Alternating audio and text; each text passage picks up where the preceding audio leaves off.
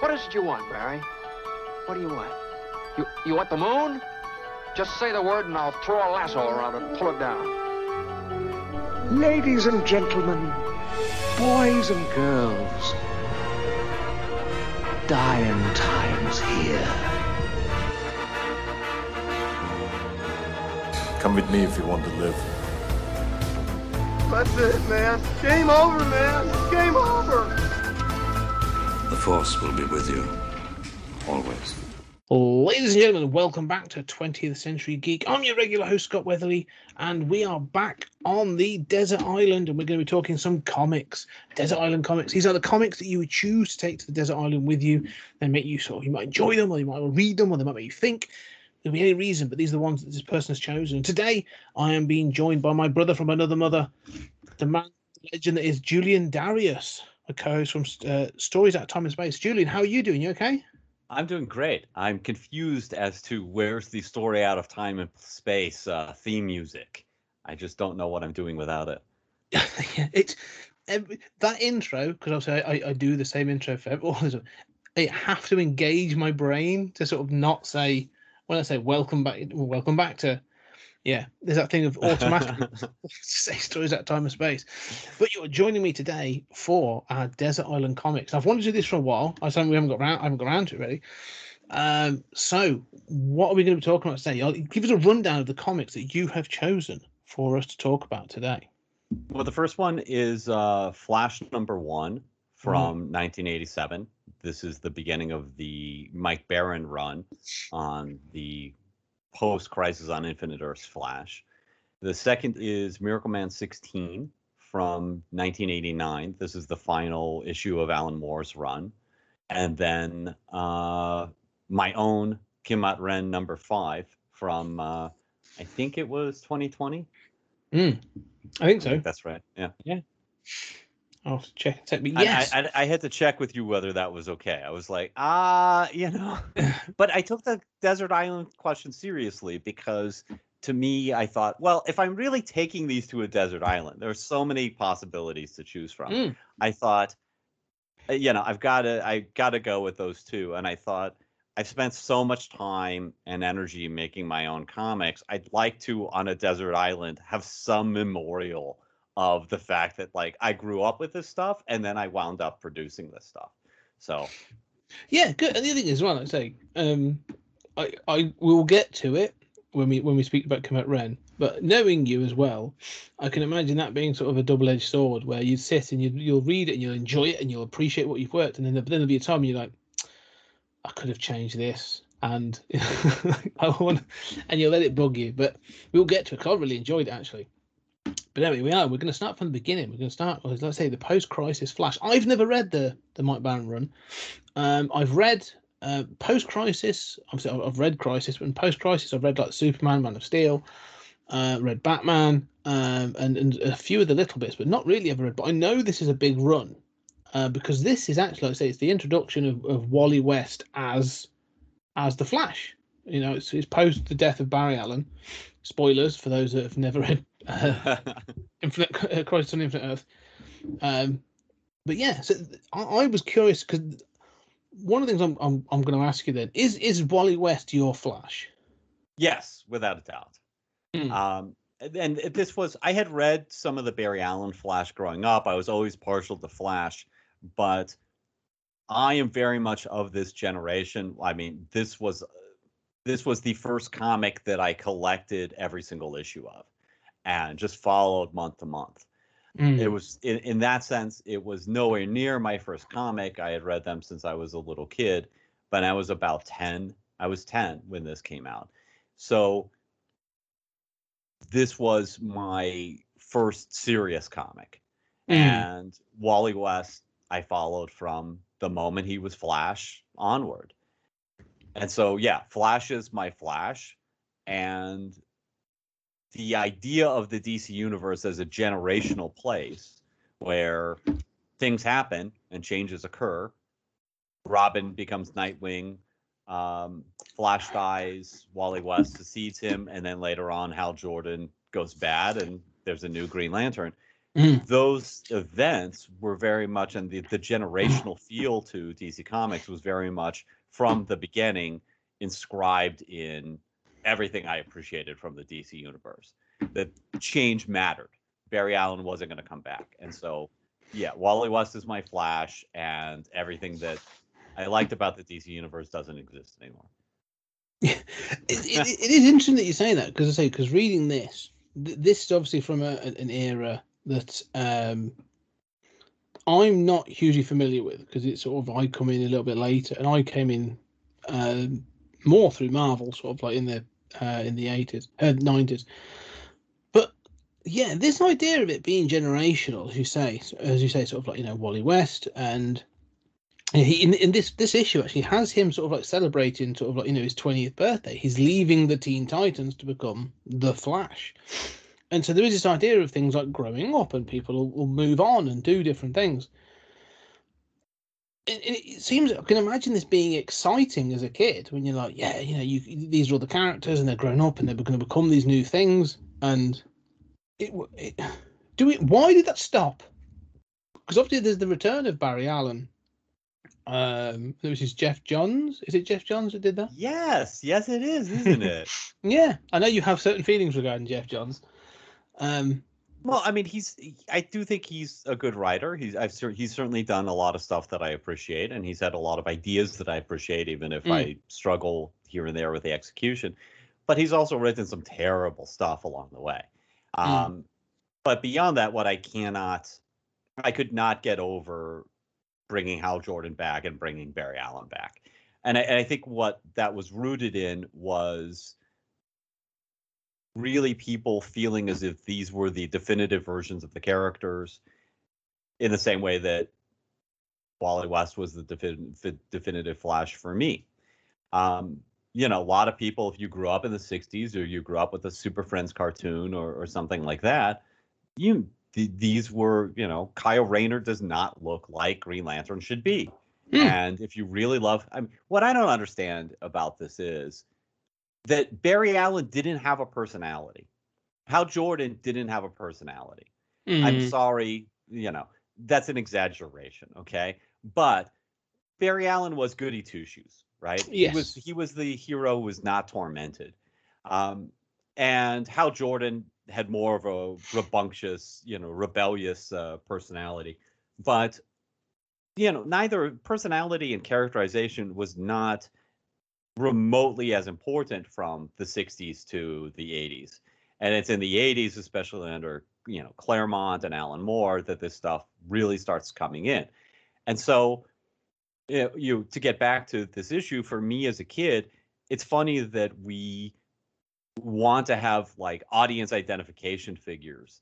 And we think, oh, you gotta put a kid in because we want kids to watch it. I was at 10. I didn't want to watch 10 years old. I didn't want to read about other 10 years old. I wanted to read about young adults. I wanted to understand what adulthood was like. And I could actually kind of see ways in which Mike Baron's Flash screwed me up because he is a womanizer, and he is, of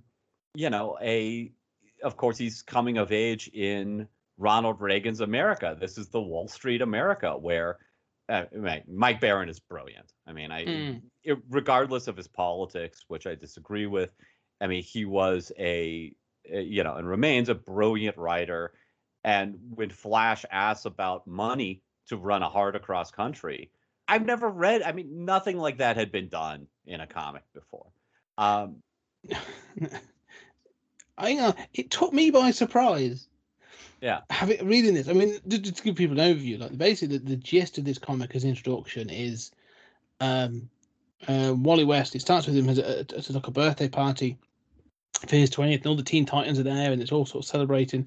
And then he is called off to do something, and it is to get a heart for a transplant from wherever this is. I don't know whatever city the Flash is in. From New York. From New York, literally across country. To Seattle, yeah. Yeah, and he basically collars the doctors. He's like, all right, well, yeah, no, I can do this, but it comes at a cost to me So, like, what's in it for me? And so they said, well, what is it you want? And he actually sort of lays it on the line. He says, well, you're going to cover my medical expenses, or you're going to cover my medical. You've got it. You're employed. You get paid to do these things, but you're calling on me and expecting me to do this. And there is a cost to me, like time and other stuff. And obviously, because they've depowered the Flash, as they did with all the superheroes sort of post-crisis. So he can only run 704 miles an hour now. Is his top speed. So it will still take him 3 hours to run across country. So I loved that there was like a limit on his stuff. But I was a bit taken aback with the superhero going like, no, this isn't free because it's not free on me. So I've got to cover this stuff. So yeah, that was a bit of a shocker to me, to be perfectly honest. Yeah, and it's still revolutionary. For me, this was so much of what I liked about the post-crisis slate of DC titles was the energy from Miracle Man and from Watchmen and Dark Knight. That revisionism was being funneled into the mainstream titles. And I had not read Watchmen when I read this. I had not read Dark Knight yet. For me, this was my introduction to these ideas. And I should also point out the concept that Flash has to eat a lot to keep his metabolism up also originates in this issue. Nobody had ever done that before. I was going to ask you see that on TV. That's ripped off from Mike. Well, that's ripped off, right? That's was invented by Mike Baron. It makes sense. If you do that, your metabolism's going to be through the roof. So, although there's a weird joke in this, which I was going to ask about, because there's a couple of things where I'm like, I'm not sure if I understand this. So because Wally West doesn't come. I'm not sure if comes across well or not. So there's a bit early on, it's in the very beginning of the comic, and Cyborg's talking to him, and he's eating all this food to build up his calories. He says, "Yeah, man, he just packs it in and never shows it. You'd eat like that too if you burned a zillion calories a minute." And then I believe it's sort of Wally West's blonde girlfriend says, "Oh, I'm so jealous." And he says, "Believe me, it's not all chitlins and gravy. I can't go bopping off whenever I feel like it." And something else. And then you have Cyborg sort of looking to the side and going like, "Chitlins and gravy." And I was like, is that supposed to be some sort of like, a racial joke? He's literally giving a side eye like to the reader. Yeah. And I was like, I'm not sure I get that, but I get the feeling that that's not good. Yeah. I mean, so this was weird for me because I was 10, and I think the writing here is incredibly sophisticated, and it was way above what I was used to reading. So there were so many metaphors in adult situations and things that, I mean, I remember just struggling with, there's so many metaphors. When he's talking about Barry Allen, he says, he left me his costumes and a picture of what a hero should be. I remember at one point saying like, well, where is this photograph? Yeah. I mean, I was a 10-year-old and I had dumb thoughts, but I remember going through that kind of thing. So for me, it would have been at the time like, what is this expression, all chitlins and gravy? From context, it means it's all good. I don't know that this is a real expression, but clearly it's kind of like, is this Southern? Is this like black food? Like what is, so there's the side eye from Cyborg. But to get to your point, I think one of the most amazing things about this entire run is that you're not supposed to like the Flash. That Baron is such a good writer that, in interviews, he'll talk about how, the point is that it's interesting. And he wasn't trying to do a deconstructive manifesto like Watchmen, but he thought, look, it's interesting having a superhero ask for money. And point out, like, the Teen Titans doesn't pay me a pension. What do you think I do? I'll do it for free. But look, you're getting paid here. Everybody's getting paid here. This is a big business. I'm doing a big service for you. I think that's interesting. And Mike Baron thought it was interesting. And I think Baron thought it was interesting to have Wally West be somebody who was not necessarily the most likable, identifiable character. And I think he's right. And to this day, I still enjoy unlikable narrators. I resent when a writer makes it easy and they don't have to be a Mary Sue, but somebody is just so likable and they always make the right choices and they don't struggle with it. People have edges. Even the people you admire most, are human beings, and we're probably a dick at 20. Yeah, well, yeah, no, it's true. That's the thing. Like I say, when you're 20, you're full of, bravado and stuff, and you are probably going to ask for these things, and especially if you already have been Kid Flash, and there's clearly, I like the fact that it happens sort of several times, and there's clearly a bit of a resentment of him having to correct people because they go, Wally West, that's Kid Flash. He's like, no, now it's just the Flash. No, like that legitimization is like, no, look, I'm now the Flash, and he sort of has to resent sort of having to correct people. But yeah, this thing, like say throughout it, even sort of, the interactions towards the end. There's the plane ride home, as well. Sort of like he does all this stuff, and he hurts his hand, and it's sort of like, he's like, yeah, I could heal this in a couple of days. It'll cost me because I've got all this stuff. So, but why shouldn't I take some time off? Why shouldn't I get to heal normally? And sort of, there's this sort of sense of, he understands there are sort of, I don't want to use the phrase, but like, with great power comes great responsibility kind of stuff. But he's also like, well, yeah, but I'm still human. Like I've still got my needs. Like I'm not just there to fulfill this obligation of a hero. And I kind of like that like, like he's human. He is a bit of a dick, but we all have that moment where we're like, no, I'm being selfish because I need to. So, I sort of get it. Yeah. And he's not, we went on to see stuff like The Boys. Right. We've seen other superheroes who are less kind. He's not a bad guy. And I always liked him. I still do. But he's struggling, as you say, he's struggling to figure out who he is. And, I certainly identified with this growing up in my parents' shadow, as all of us do, and trying to figure out what it meant to be a man, what it meant in a very different culture than they grew up in, and with no instructions on the matter from anyone,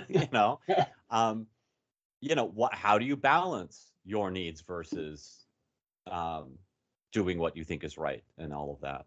Yeah, and as you said, I think this idea as well. He says, he left me his costume and a picture of what a hero should be. You can take it as like, he gave me this inspirational platform or this thing to look up to. Yeah, but it also gave you a shadow to live in. Absolutely. And that sort of like, so you can see it in that moment. Like it's not all good. Yeah, it's not all chitlins and gravy. It goes both sides. Like there's clearly the thing of like, well, Barry Allen was the Flash. He was this, and he sacrificed himself to save the multiverse. So, yeah, I've now got a big shadow to live in, and there's always going to be that moment. So that phrasing of like, he left me his costume and he sort of that picture of being a hero is two-edged. It's double-edged. And so I find that really interesting as well. Yeah, absolutely. And that I think is realistic, and that would continue throughout this run. He was succeeded by Bill Messner-Loebs, who did a fantastic run up until issue 60, early 60s, and then Mark Waid took over and did like the Return of Barry Allen story. It's not really Barry Allen, by the way, but there were several stories that were like intended to resolve this inferiority complex. And one was around issue 50, and then the Return of Barry Allen is the one that kind of stuck more. But the weird thing about bringing Barry Allen back is that Wally West not only had established himself as the Flash for a generation, but also had more character. I identified more with somebody who was imperfect and who had struggled than I did somebody who was just always perfect. I mean, Barry was, I never thought of it at the time, but he was obviously a conservative, right? He had a sort of like military crew cut. He was a police scientist. And here's this latchkey kid who became Kid Flash. And he really was, especially in the post-crisis continuity, his parents were kind of terrible. And he went to psychiatry in later issues by Mike Baron. And so, I identified with how he was screwed up. And I think they really lost something in not grounding that, deeper character, the Flash. Yeah, it's interesting because my exposure to Wally West has been a lot more recent. But also my actual exposure to the Flash is Justice League Unlimited, the cartoon, which I believe that's the Wally West Flash in that, I believe, because that because he's got the dark costume. Because he obviously this costume changes slightly. It becomes a darker sort of red and all this other stuff, and he becomes the lightning bolts kind of become angled down at his crotch. Yes, yeah, and it's the eyes go the white, the Batman eyes, and that sort of thing. So they have all that. But it's the same with like John Stewart. Like John Stewart was the first Green Lantern I got to know because of the Justice League Unlimited. So it's weird to see these characters and then, like I say, have the originals come back. But reading this as well, it's interesting to see the Wally West that I know from reading sort of like, again, things like recently like Rebirth and a couple of other sort of like, I've gone back and read sort of like a couple of not DC 52, New 52, 52 books. So see, the character clearly evolved to the extent of him becoming so iconic as the character that when they've brought back Barry Allen or reference Barry Allen, they give him the traits of Wally West. So the Flash becomes more identifiable with these characteristics as the hero rather than the alter ego. I just find that really interesting. Like people, I remember when Ezra Miller's depiction of the Flash in the Justice League film, everyone was like, "Well, he's more Wally West than he is Barry Allen." Absolutely.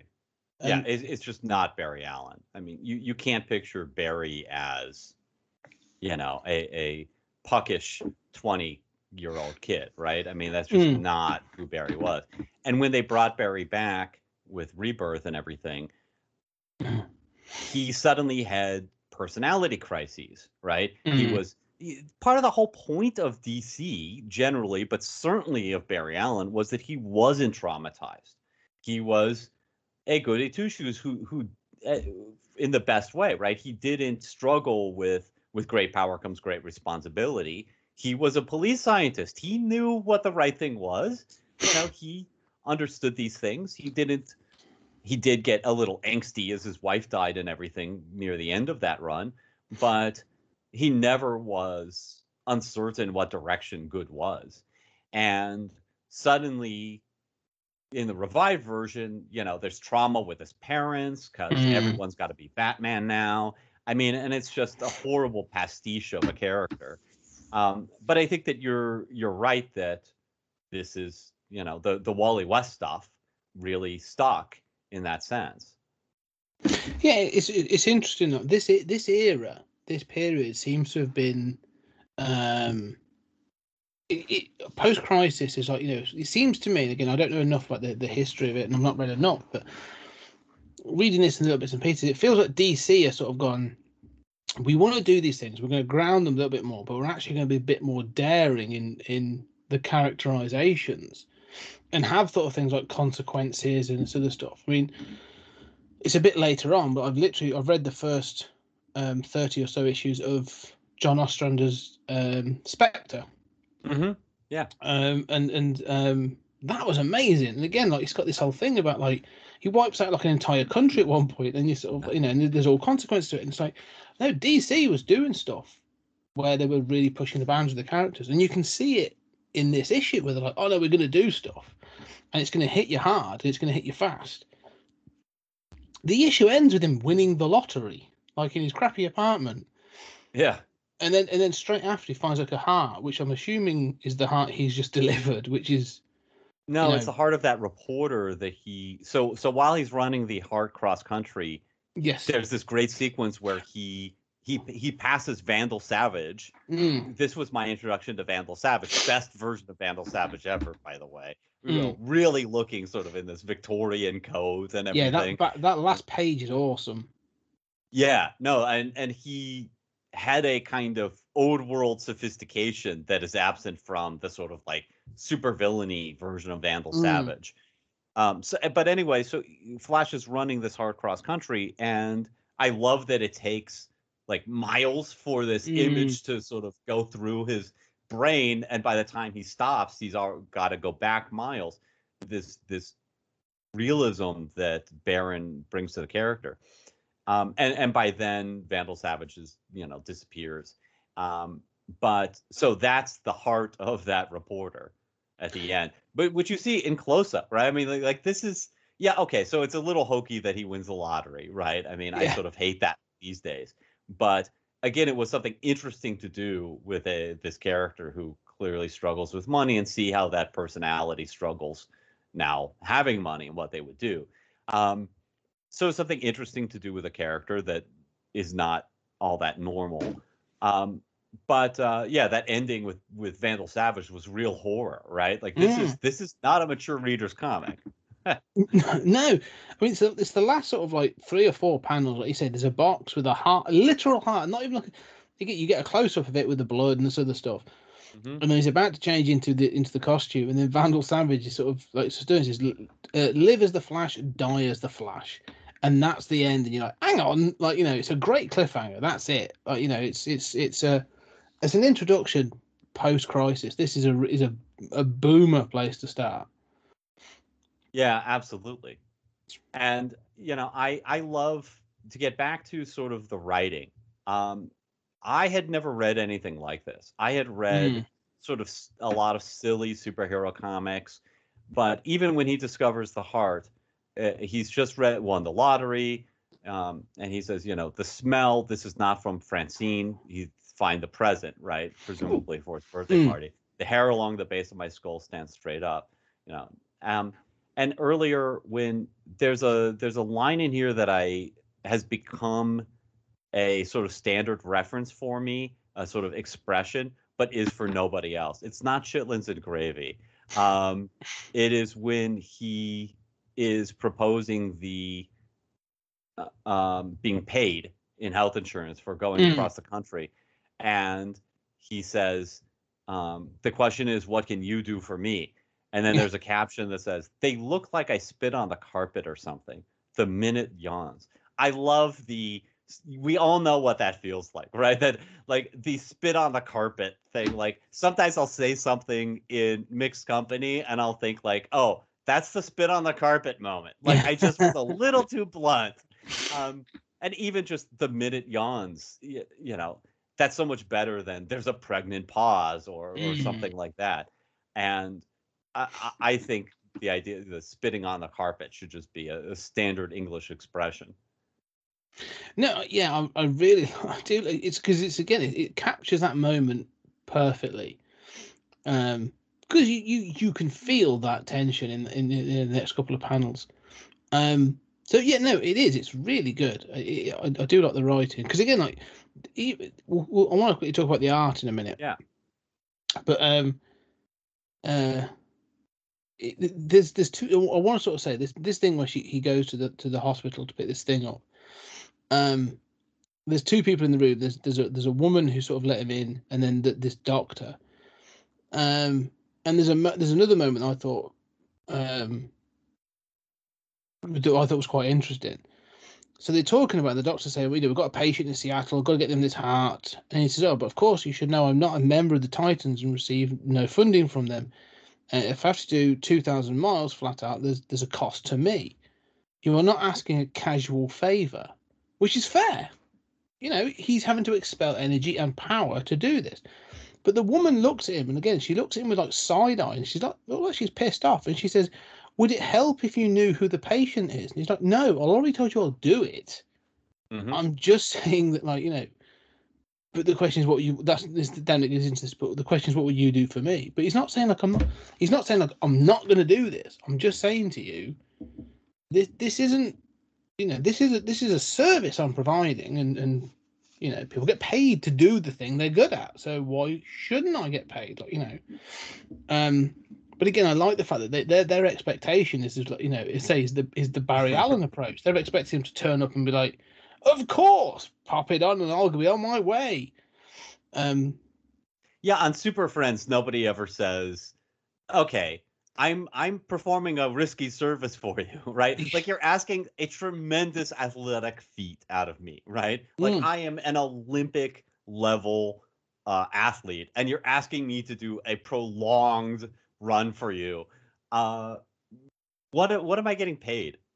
You know, look, I'll do it for anything, but to be fair, I should be compensated here.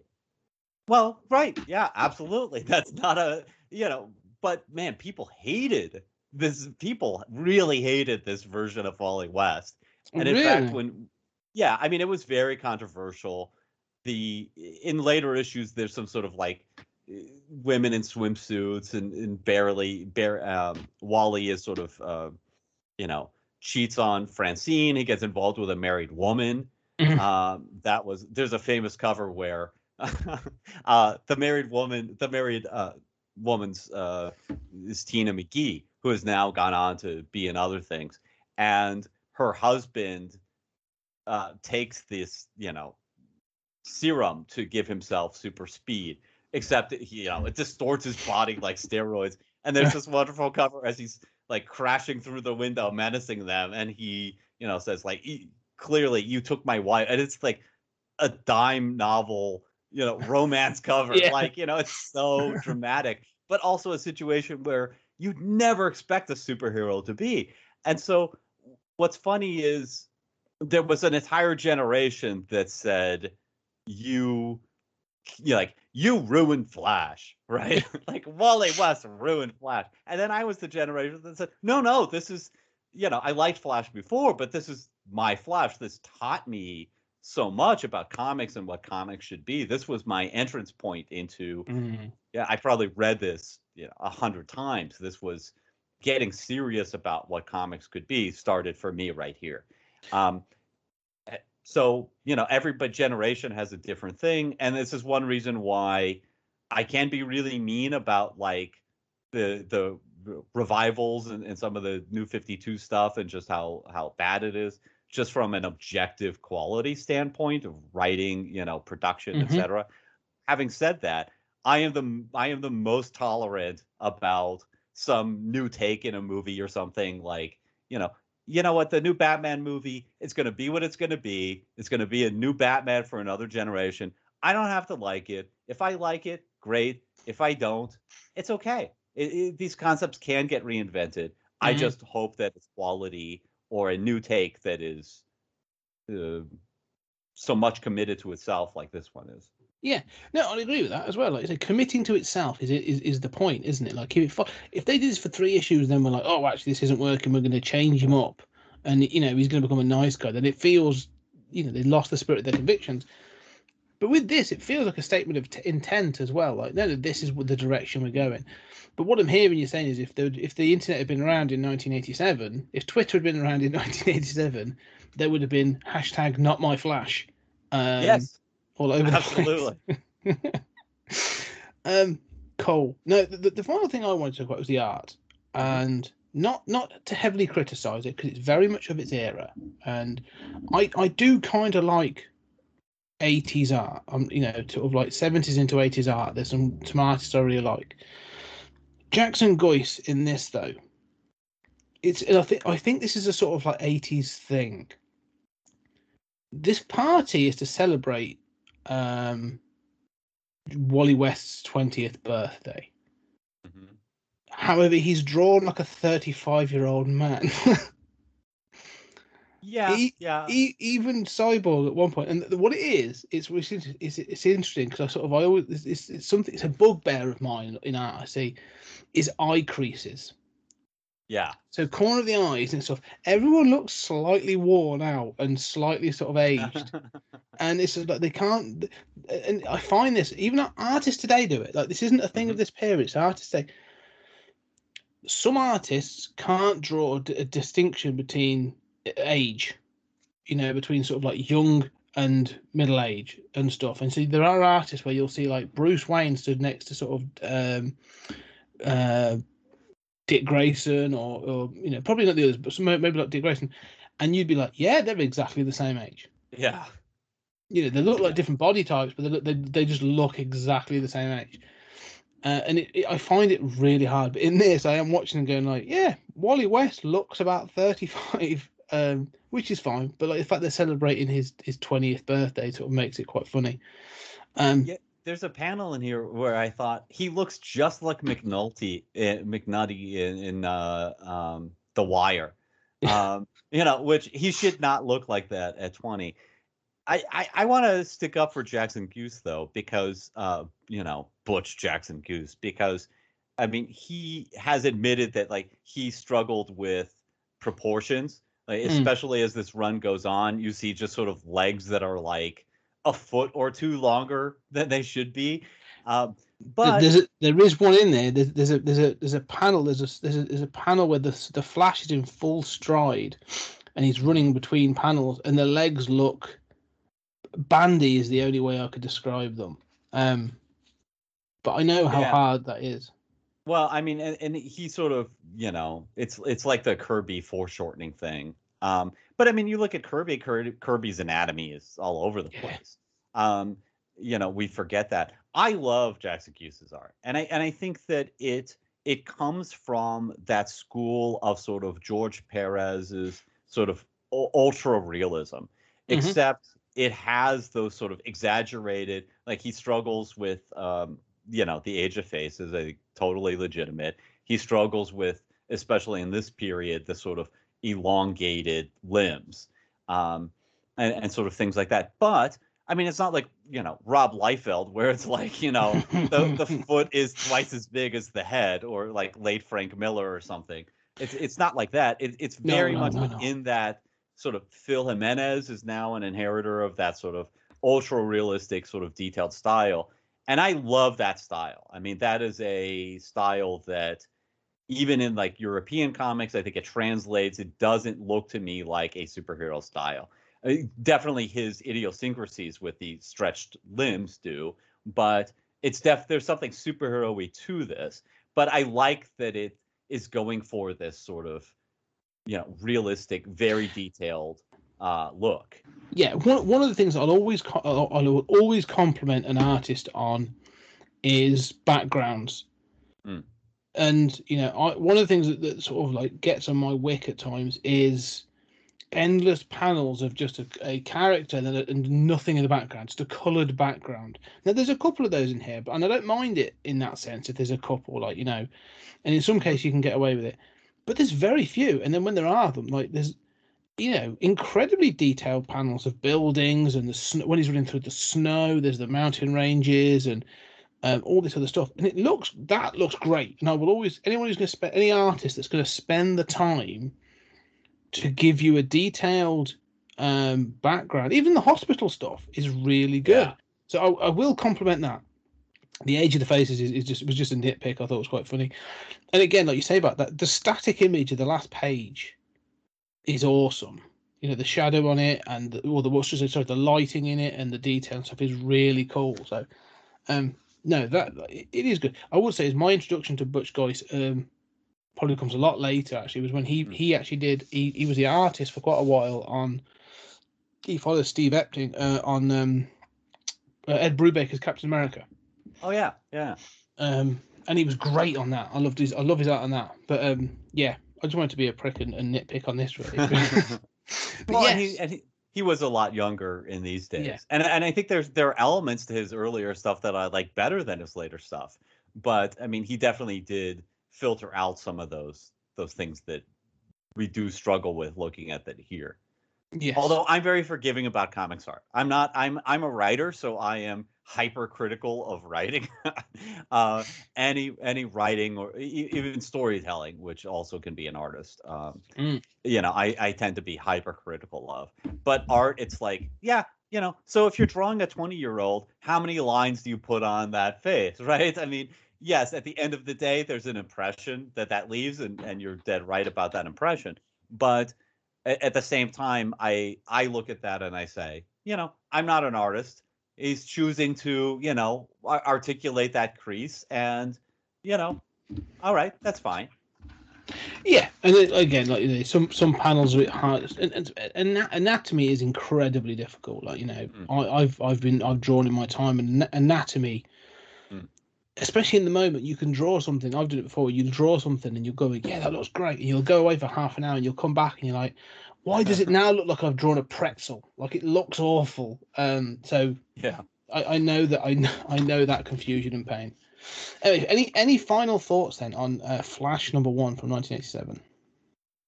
I think it's a lost classic. I mean, they did do a trade paperback called Terminal Velocity that collects all the Mike Baron stuff plus the first few issues of the Bill Messerlob stuff that resolve the final storyline. And there are moments in there that are a little cringe, but overall, there are so many moments that are stunningly fantastic, and they really have stuck in my head and have had as much influence on my appreciation of comics and my appreciation of what superhero stories can be as anything else. Yeah, I gotta say, I enjoyed it. It's going on my to-read list. I'm going to go on Comixology and probably get a couple more, because I want to see more of this. Actually, I think it'd be quite worth. Like you say, it's an interesting character I don't know a lot about, and it seems like a good place to start, really. So I will be reading some more of this. Excellent. Anyway, let's move on to your next selection. So we move forward a couple of years to 1989, and a book that obviously had a sporadic publication history, but eventually we got the end of it, and this is Miracle Man #16 is the final book, as you said, the last of Alan Moore's books, but the final book of it's chapter 6 of book 3, right? Olympus, and this follows possibly one of the most mind-meltingly violent and heartbreaking issues of a comic I've ever read. Sort of like Miracle Man 15 is up there as one of the most sort of incredible comics ever. It has the Battle of London between Miracle Man and Kid Miracle Man, and the death of Johnny Bates, which is I'm not going to spoil it if anyone read it, because you will learn that Julian and I are big Miracle Man fans. Like, this is one of my favorite Alan Moore series, and any chance to talk Miracle Man is always good. So, but I'll let you talk, because you chose it. So why #16? Well, I think I come back to writing. I come back to, this is one of the most exquisitely written superhero comics that has ever been made. It may be the best written superhero comic ever. Yes, 15 is the one that everyone remembers, the shock of London is destroyed, and the creativity in that, and way before, 30 years before, Man of Steel. Man of Steel. Right. I mean, it's just the idea that in a real world, superheroes are going to F shit up, right? But that is, I shouldn't say easy to do, right? That is what everyone blames revisionism for, right? They blame it for being dark and violent. Here is the hard work. It's easy to get to a dramatic conclusion. I shouldn't say easy, but I mean, that's one thing. Everybody tries that. It's what happens afterward. It's always, for me, what happens after the climax. Like, congratulations, you've saved the world again. Yeah, But at the end of Avengers, everybody knows aliens are here, and we've lost like 500,000 people in New York City, and the world will never be the same. What happens to religion? What happens to culture? What happens to geopolitics? Mm-hmm. All the other nations of the world are going to complain. You've got superheroes. That is a much more interesting story. And issue 16 tells that story in 32 pages and 2 covers. So 2 inside covers. So it is a stunning masterpiece of writing. And I think that just like I look back on Flash #1 and I think you don't need a hijacking on the airplane to have another action scene. I know that especially in those days, all right, another action scene. But I always think how many bank robberies are these superheroes just happening to pass? I've never seen a bank robbery in my life. How many hijackings have you been on a plane for? But it was a much more realistic way of writing, much more poetic. Here is Alan Moore's final statement on superheroes until he comes back in a totally different, let's just have them be fun mode. And this is what people forget about revisionism, which was bringing a kind of literary intelligence to comics. And people praise Swamp Thing for this and these phrases in Swamp Thing. But more than anything else, this was Alan Moore straining to write sort of the ultimate literary superhero comic as his swan song, not just to Miracle Man, which he'd been writing for a decade, but also to his farewell, really, to the superhero genre. And it feels like it. Yeah, this is a final statement. I mean, you're right. I mean, one of the things is, Alan Moore is the Watchmen guy. Everyone talks about Watchmen, and Watchmen's fine. It's good. I'm not going to fine. It is very good. It's often at the top of many lists, and rightfully so. But there's something about Watchmen that, whilst good, feels sort of restrictive in a weird way. Maybe it's because I've read it so many times, I don't know. This feels more impactful. This feels more operatic. This sort of, and there's moments in this that are just, this issue is, like you say, it's absolutely fabulous. And to finish off with this, because again, there are easy options for this finish. There was an easy option for this epilogue issue, because this is an epilogue. In many ways, but he doesn't take the easy route. Alan Moore never takes the easy route, and so there's moments in this book that are just so sort of page after page. I mean, basically, this is a statement of intent of what the world should be, and some of it you can go, all right, it's not that simple, that sort of thing, and it's easy to back it up when you are Miracle Man, which is sort of the point. But there's still points in this book where you just go, yeah, that's.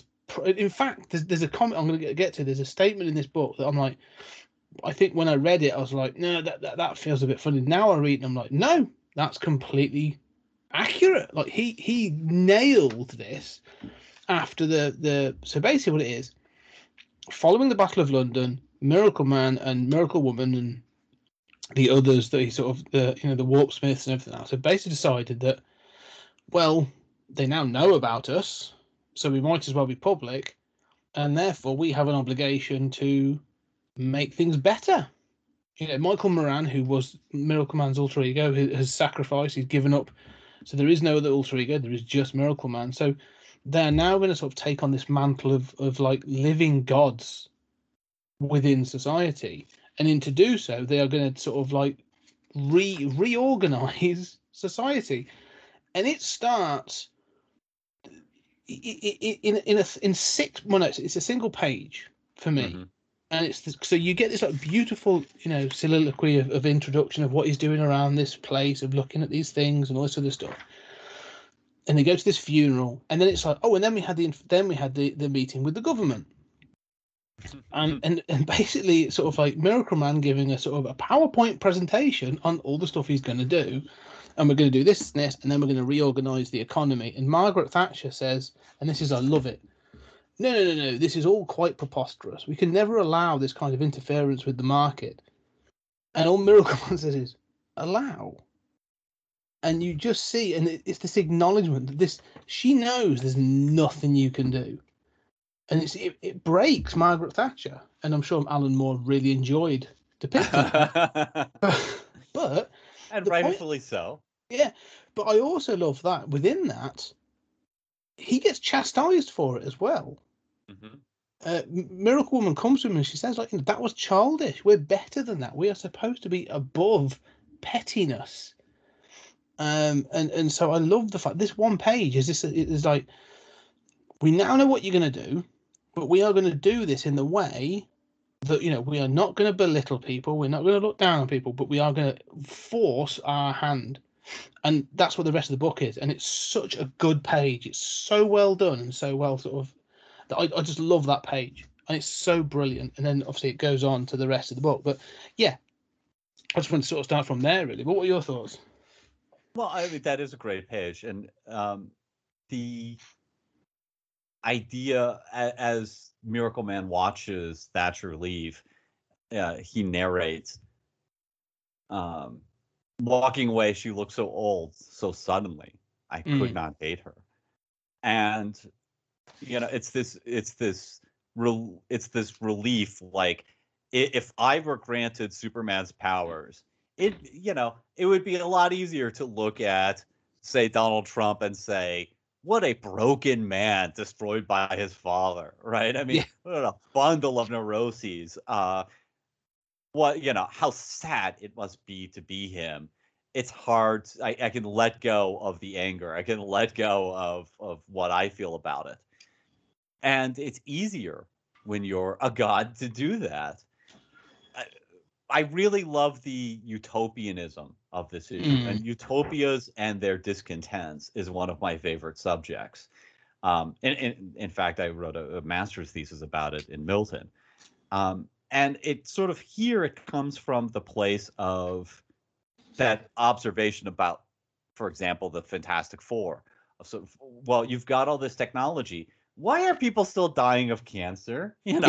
You can go through a multiverse and shrink people down and cure all these things. I mean, Wonder Woman's got the purple ray. It just magically cures everything.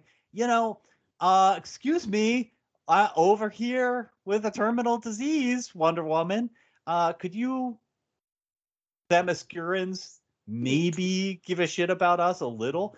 And that's always the thing that nobody dares tackle. Even today, nobody dares tackle it. Mark Waid and his Fantastic Four run uses it, but only really so that the money from those patents funds the Fantastic Four. But you don't see on the ground how this would fundamentally change reality live for people, because you can't do that, right? I mean, the Marvel Cinematic Universe is finding this out, that it's now at the point where nothing should resemble the world that we know it in. We should all be living in Wakanda by this point in the MCU. Yeah, and even Wakanda makes no sense whatsoever. But I mean, like, the years of trauma of, like, everyone disappears for 5 years. I mean, like, the entire timeline of this universe, you can't talk about a terrorist without, well, what did they do for those 5 years? How did they interpret it? How did they understand Thor? How do they, if they're religious? So if you run a superhero narrative forward enough, time has to deform. Yeah. And that is, Watchmen does that. But at the end of Watchmen, it's more controlled, as symbolized by that 9-panel grid. And at the end, okay, so half of New York has died, but what's really happened, right? We're still in a kind of superhero status quo. And in fact, restoring that was Ozymandias' point, right? Prevent nuclear war. Here, Alan Moore just says, all of that stuff that nobody dares touch, we're going to do all of that because I can. This was always where it was going to go. This is the logical conclusion that nobody's dared write for Superman. Nobody has dared write for any of this. And we're going to do it this beautifully with those moments that you're describing with Thatcher, with those beautiful human poetic moments. Yeah, they do, because they continue. And there's some great panels. But you say about it's a utopian future, utopian view, and it is it is for the most part. Because what I love about this isn't that it's sort of like Miracle Man and his crew sort of like, firstly, like, they get rid of all the nuclear warheads, they teleport them to the sun, and then they do this, and then they do that, and the world is wonderful. Like, they do all this stuff, and you see that it actually makes sense. There's a great speech about why money doesn't exist, why money is imagined. It never really exists. And you can see there's like pictures of people crying, like these rich people are like, "Oh Christ, what's going on?" And then it goes on about education and the fact that, like, well, crime is clearly fueled by drugs, and so, we got rid of money, and so we provided everybody with everything they needed. I love this. There's a moment where it's like, well, we provided you with this. Again, it comes out to that Maslow's hierarchy. We are going to provide you with this. If you want anything above that, then yeah, you're going to work for it. That's fine. That's your level. That's like the universal income, but it's going to be quite a good one. Right. So once we've got that, people are all satisfied. Well, weirdly, crime decreased. And so did dependence on drugs. So we thought, well, you know what? We're going to make them all drugs are now readily available and legal, but we're also going to provide a total education about them as well, both the good and the bad. Well, that's when the cartels collapsed, and it sort of goes through all this stuff. And it leads to Charles Manson running basically a kids' school. And it's like, and there's a great comment, which is sort of, I don't know if you get away with now, but it says Charles Manson runs a care group now for infants that have been abused. Though he still finds black children harder to relate to, he perceives his problem working hard to counter it. And it's this moment of like, everyone now we have now sort of given people enough that they aren't just sort of struggling at the bottom. They are now able to reflect. Even like Charles Manson is now able to reflect on why he is the way he is, and is able to be a positive contribution to society. But you do get things, and there's a great one where they're like, people are still shits about, like, you have sort of survivalists, religious groups that sort of sit outside of society. And this is the moment. This is the one I wasn't sure about. I'm just going to sort of see this one. So they basically get rid of the nuclear power plants. And so first they've got to deal with the unions, but then they got rid of money, so it doesn't matter. But they've got this thing called Earth Firsters. And it says they maintained that Africa should starve and die, part of a natural balance, while insisting that the smallpox virus had its place in our ecology and ought to be reintroduced. Mostly Americans, Earth Firsters were still well fed and well inoculated. We ignored them and continued to repair the wounded world. Clearly some prejudices there from Mr. Moore, but I love the fact he says, well, they're all sort of like well fed and well inoculated, so it's easy for you to say this is what should happen in Africa and this is what should happen with the smallpox virus. We've eradicated it. And I love the fact that living in a pandemic world, in a post-pandemic world, these are totally the people that would be like, no, I'm protesting the fact you're making everything better. How dare you take this away from me? Yeah, I think it's realistic that, as it says, every step of the way, there's resistance, right?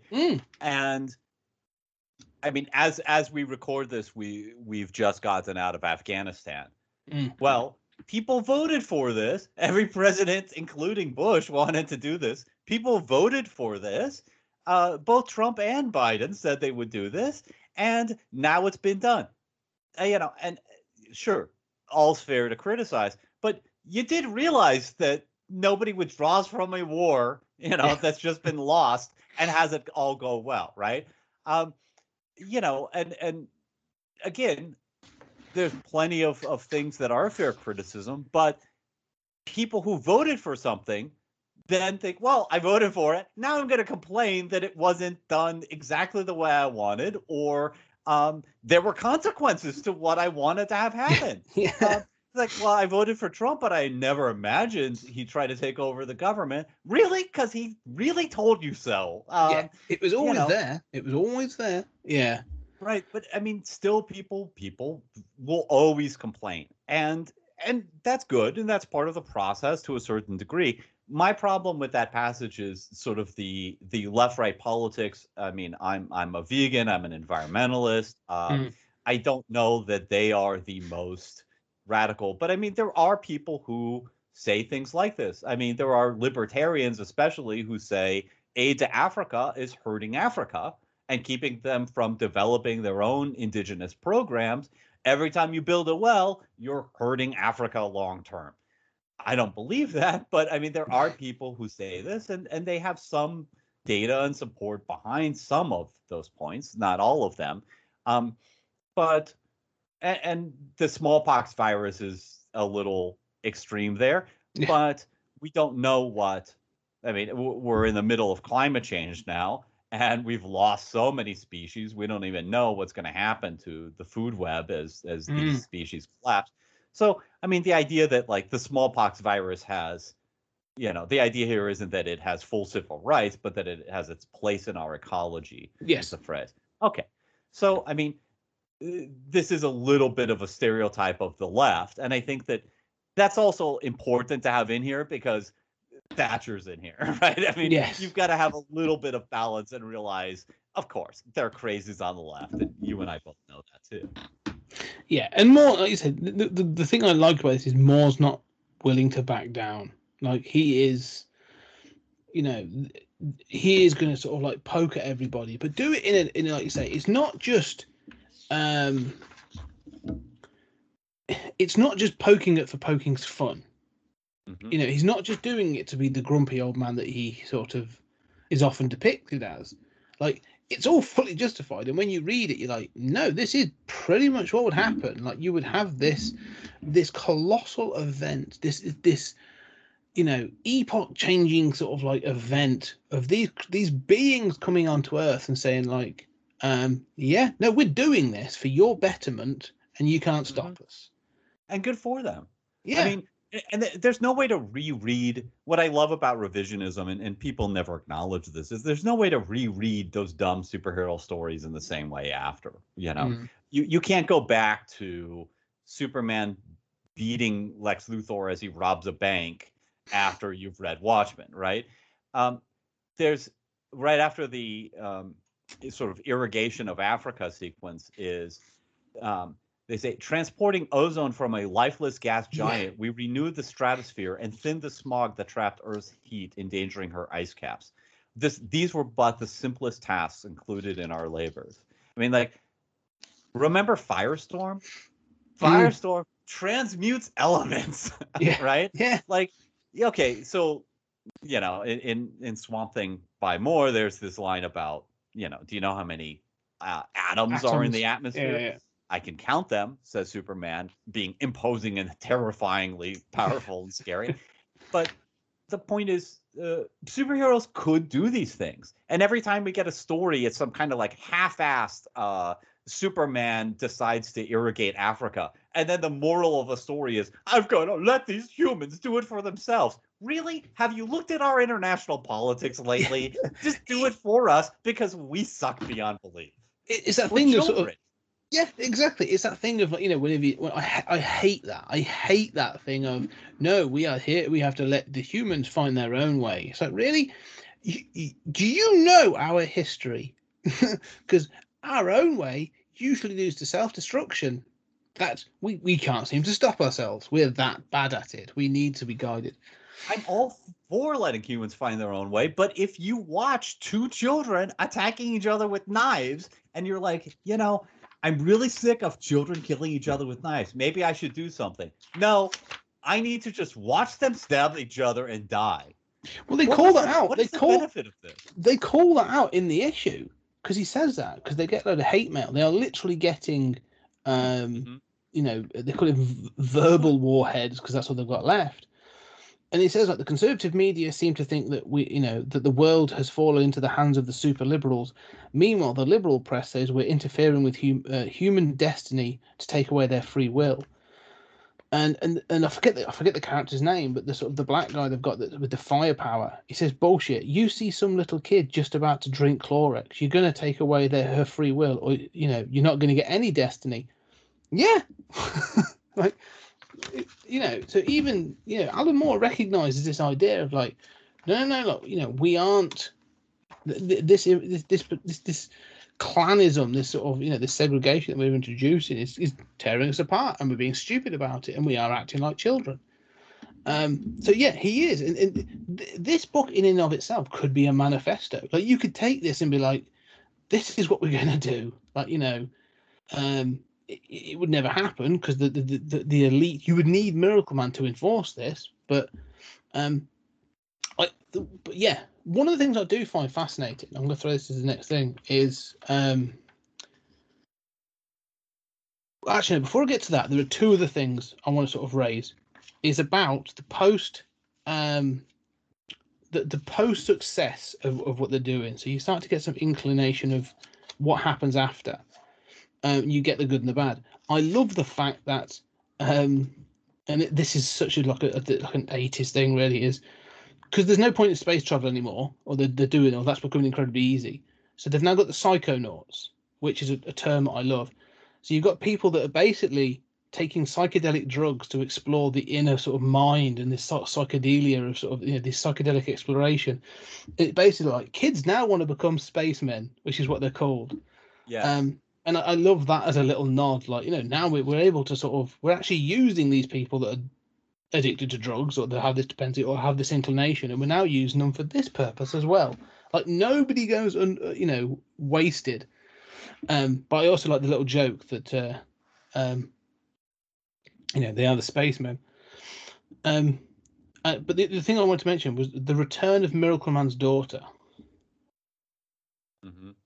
Is a wonderful scene, because you have Miracle Man because she's second generation miracle person. Yes. Yeah. And so, like, even in that, like, you see there's a weakness, there's a sort of a vulnerability in Miracle Man, because he sort of she comes back and they're talking about stuff, and she's like, yeah, I went to this planet, and they sort of put their sort of intelligence into these sort of sex robots, and I tried it for a while, but it wasn't for me. And he's like, you're 4. What? And then she describes what they have done as redecorating. And he's like, what do you mean redecorating? Like, you pretentious little shit. Like, I kind of love that. I just like this sort of this relationship and this discussion that they have. Yeah, and then it ends with her saying, you decided to leave the sky that color, did you? Yeah.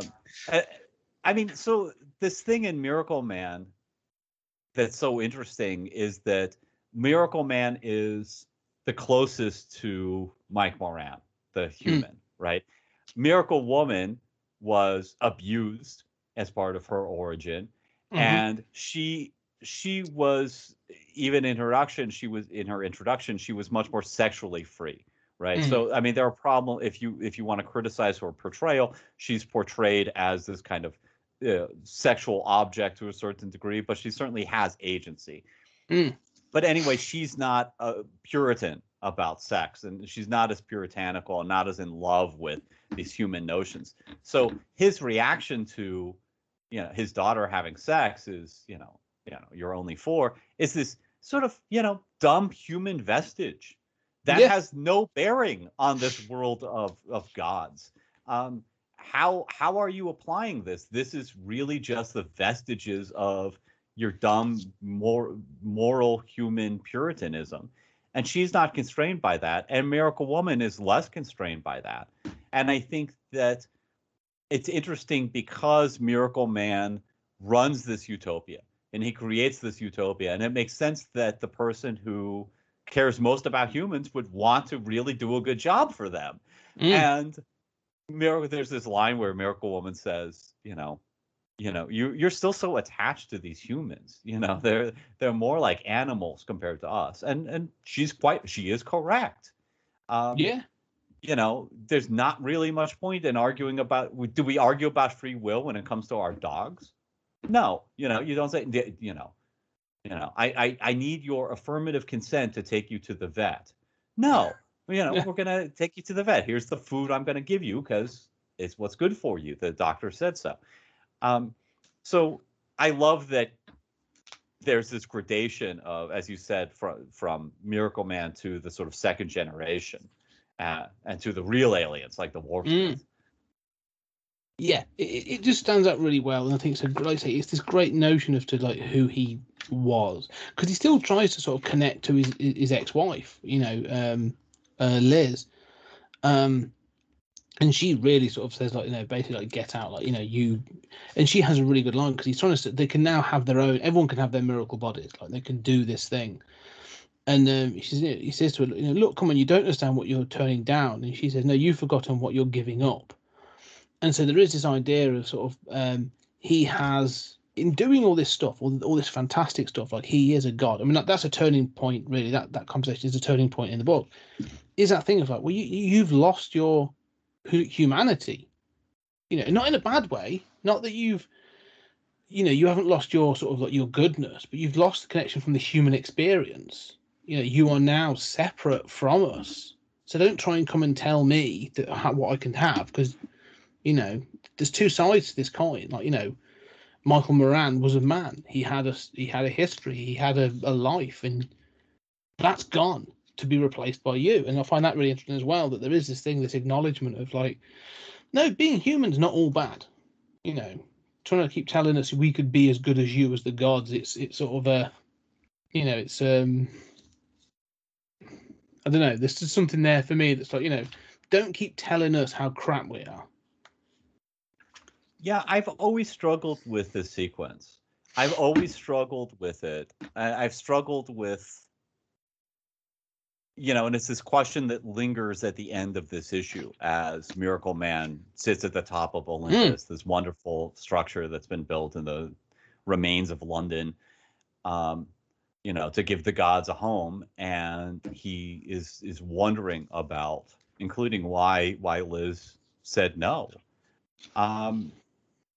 I wonder about that. I mean, to me, I think this is a world of opportunity. Yes, you're losing your money, you're losing or whatever you think is valuable, but you're gaining these other things, and this is the world now, and it's a lot better than what we had before. Get with the program. Again, why are you attached to these dumb human notions like free will, which is a stupid concept to begin with, but certainly is an abstract one that matters less than, kids having food and things like that, let alone us having superhuman bodies. I want one. So I sort of struggle with this. I think that what I don't struggle with is I don't struggle with the overall arc of their relationship. And when Miracle Man starts, Mike Moran is a sort of photographer for a newspaper, and he's sort of feels emasculated by the fact that his wife makes more money, or his other makes more money than he does, and then he becomes Miracle Man, and Miracle Man is so powerful. Meanwhile, Mike Moran is like, okay, I got to take out the trash again. I can't do any of these things. You love sex with my alter ego, with Shazam, but I'm a kid. Like what. I'm inferior. And so Mike Moran still struggles. And the end of that arc comes, I think, in 14, just before that climax, as Mike Moran, has been injured. His injuries don't heal. And he goes into the mountains and he writes a suicide note and says Kimota, and transforms into Miracle Man, and Miracle Man materializes. And then reads this note that basically says, yeah, don't ever summon me back again. Yeah. And that's heartbreakingly sad, but I think it is correct, right? I mean, that person who, unless they become a supervillain, essentially they have to give up and say, yeah, no, this is your world now. There's not really a lot of point to me being around. He serves no purpose, So Liz is like attached to Mike Moran, and she, here Miracle Man's sort of over it, and she's like, "Oh, you're screwing Miracle Woman," and he's like, "Yeah, look, I'm not as sexually liberated as her, but it's sex. We're gods. Well, what do you want? I still love you. I'm at your house. I'll Yeah. bump you up in this program. You'll get a miracle body. And she still says no. Why? It's just like you say something's been lost, but what's been lost? To me, the thing is, it's almost like there's a trauma there that she hasn't had, and she can't talk to anyone about it. Like, her experience of this is different to everybody else's. I mean, there will be people. One of the things I think that's not addressed in this book, which I was going to mention later on, but is the people that are impacted by the fight. That I think would be mentioned today. Mm-hmm. So there's people that like survived, that will have lost limbs, will have lost loved ones, will have lost their house and all this other stuff. And I'm sure Miracle Man has rehoused them and all this other stuff. But like, there's a trauma to having lived through that fight. There'd be a resentment. Like, yeah, he's giving you all this stuff, but but I still saw him pick up a car with a family in it and trounce it into the side of King Miracle Man. Like, I saw the carnage. I'm completely, warped by that. But for Liz as well, the thing we forget is we just talked about Miracle Man's daughter. It's also Liz's daughter. Right.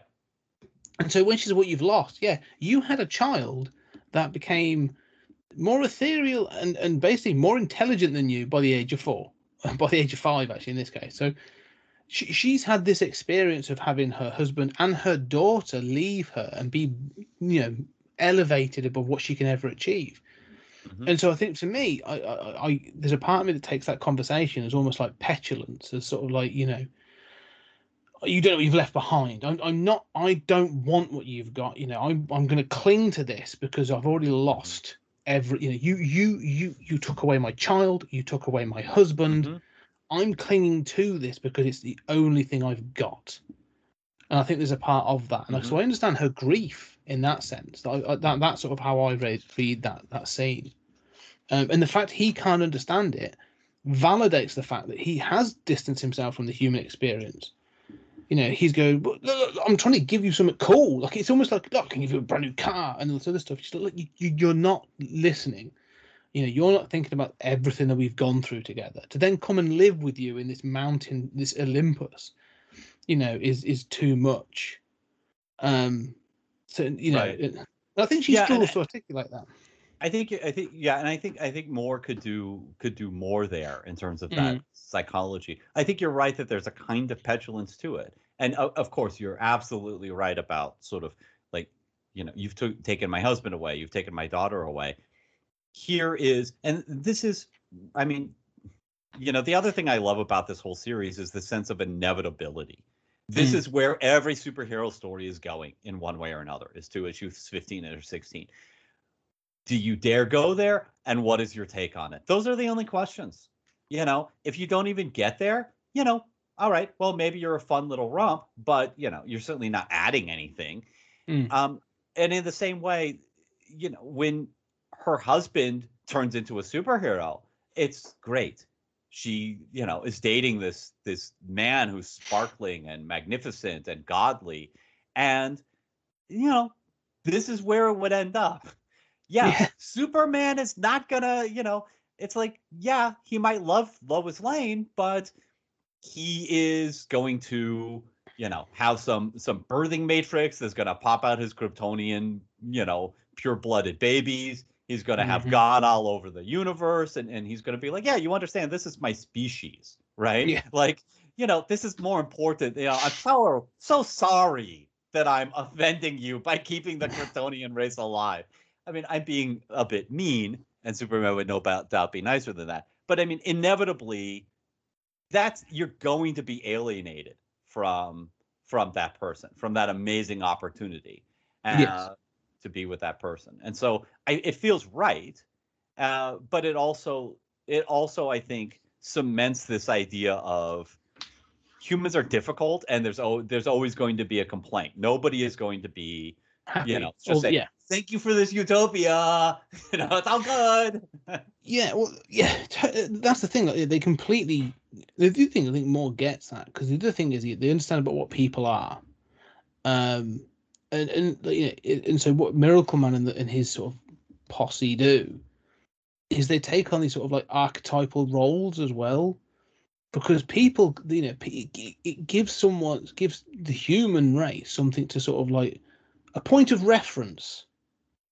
Okay, we are going to use mythological archetypes to ground this, so that weirdly to give people an understanding and a framework with which to understand this.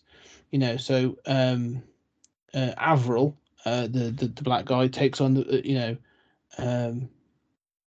aspect of so Avril, sorry, that's the Miracle Woman, takes on the role of Aphrodite. I don't know his name now. Huey Moon took charge of meeting the Earth's needs, so he becomes like the Earth God. Like a fire starter character.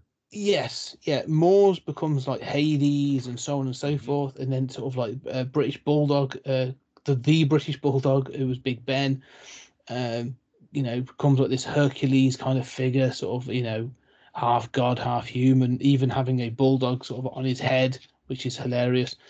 And they fit into these archetypal roles, and I like the fact that, like, well, yeah, for us to fit into this, there has to be a mythology around us, and that's probably going to be written in some cases by the people below us, and it'd probably be false in some cases, but that's going to be the case. So yeah, well, what are your thoughts on that? Well, I think it's amazing how much more puts into these 32 pages and how much he thinks about all of those things. Both of us are fans of the Neil Gaiman run that follows, and it is astounding how everything in that first golden age comes out of this and comes out of those ideas that in some cases are just a few panels. As for example, Miracle Woman as Aphrodite sets people up and basically runs a matchmaking service. It's like, people are lonely. We're gods. We're able to really find people who are compatible for them. This is a phenomenal service. I think the whole pantheon thing is of course the title of the issue, but it's also the theme that runs throughout this book 3, right? As they achieve godhood status. And I think, provides a lot of sort of epic resonance. Some of it works better than others. I think Mors and Hades, reviving Andy Warhol is great. And, that whole sequence is great. I think the Aphrodite thing is great. I don't know that they have to make themselves into these versions of, gods that people can relate to. But, it works for me. Does it hang you up? No, I love it. I think it works really well. I think it would be something that you do. You get, if you, especially sort of, it seems to happen almost naturally. Like, at no point do they actually say we had a meeting and we decided to take on these roles. It sort of just happens, and people sort of fit them into these roles. And I kind of like that. And that's, I do like the Andy Warhol thing. It leads to one of my favorite issues of Neil Gaiman's run. So yeah, no, I think it works well. I love this idea that they're like, no, we took on these roles. It allowed us to sort of to move within this sort of framework and stuff. And so, because it's called Olympus, like, you said, they are literally building the mountain of the gods. So I do like that. Something I like less, which I struggled with, and there are very few things I would nitpick about this issue because it is absolutely fantastic, and that's actually at the very beginning. So I've got the re-release from 2015, so I assume it was in the others. It says it's been 5 years since my rebirth, though I'd suspected that the people would in some way mark the anniversary. I'd hoped rather uncharitably they would not see fit to sacrifice small goats to children in my name, or Essentially, as it transpired, I was quite touched. They made a bonfire on the wasteland that was once Trafalgar Square, and on it heaped their comic books, their films and novels filled with horror, science fiction, fantasy, and as it burned, they cheered as the curling, burning pages fluted up into the night, cheered to be done with the times when wonder was a sad and wretched thing made only out of paper, out of celluloid. And there's a part of me that thinks, like, you're writing this in a comic. Mm-hmm. And even after, I would say, knowing what people are like, people are people. Even after this happening, I think you would probably have more science fiction and fantasy and stuff, because people be like, well, if this is possible, then we can do other things. And you'd have fan fiction about, well, you definitely have slash fiction about some of these characters. So I don't know, but it almost feels like there's I don't know, I sort of know what Moore's trying to do, but it just that paragraph irks me. Yeah, well, I think the burning of books is very dystopian, and it's arresting. It's always arresting in anything.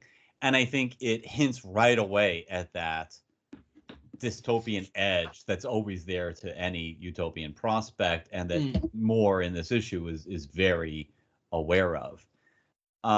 Having said that, I do love that idea of sort of, we don't need these anymore. But I'll get back to that in a second. But I know what you mean about, practically speaking, that people would still write fiction about superheroes, if anything more. And the Apocrypha miniseries that takes place between Gaiman's Golden Age and Silver Age is framed about that. I mean, it's Miracle Man reading comics about him and his pantheon, and then critiquing them at the end of the issue after he's read them. It's wonderful. But I know what you mean. The sort of same thing happens in Watchmen, that because there are real superheroes, Moore imagines that wouldn't be interesting, and that we'd have a comic industry dominated by pirates, which is also sort of thumb in the eye at the one genre industry. But isn't necessarily realistic. As you say, if Dr. Manhattan is real, if Miracle Man's real, you'd have more fiction about them. Well, the only thing I would say is, when we were during the space race and we were planning to go to the moon and we made it to the moon, we got more science fiction, and we in fact, science fiction and space fiction became mainstream in many cases. So that's sort of how I see it. I think Moore sees things in a slightly more cynical way, I think, than I think is justifiable in this. But yeah. I mean, but I do love this idea of sort of, what are superheroes stories doing? Because this is a comic that sort of takes the idea of the superhero to the nth degree, right? To the inevitable conclusion, and spends at least 34 pages exploring that. But it also dares to get at, what is it that appeals to us about these fantasies in the first place, right? That the world is so flawed. It's a relief to go to a cinema and watch whatever, right? Spider-Man swinging around, right? And somebody who believes in truth and honor, and people going on, Indiana Jones-like adventures and finding lost cities, and, this joyous world of fantasy and wonder, while we live in squalor and disappointment. And of course, that's not reality. The world isn't all bad. But in that sort of paradigm, this issue both begins and ends with a refrain. Again, so literary. Right after what you read is this description of how flawed that old world was, using the repeated phrase, "I dream." I dream of cities that old futurists would weep with joy to see, of wharfside neighborhoods where tough kids track down spies, where crumbling tenements contort to teetering and eccentric shapes that seem to spell out words against the night. And we all know that's Newsboy Legion. That's the spirit, I mean, we all we all know these references. And it seems, Miracle Man has been informed by comics, right? Gargunza, who made him, was informed by comics in these dumb stories, and made this dumb fantasy world for them to inhabit that resembles the comics of old. And at the end, Miracle Man is talking not about what he dreams of, but rather what he's at this point built. And the refrain is, look up, and look what humanity can do and can achieve. And here, of course, it's been done from outside. This is, in some sense, the opposite of an Enlightenment idea. that we have to manage our world, stop looking to gods. No, here God's real, right? Thor's real. He should be doing this. We can't look to a god because he's in, outside our window, right? He's not. I don't have to diagram purgatory and heaven and hell from Dante to locate God. He's outside. He'd like to meet you. And so in some sense, I'm troubled by that. But, whether this is ultimately a positive statement in that sense, but it does bring that pain that I think, for me, going back to Flash #1, to tie it all together, I was a messed up kid. I mean, I was in a sort of, loving but abusive household, and, felt incredibly alienated and alone. And I was able to retreat into this, not retreat, but to live in this fantasy world of comics and superheroes and science fiction and all of this. And that was therapeutic for me. But the pain of that is that was so appealing because I was in so much pain.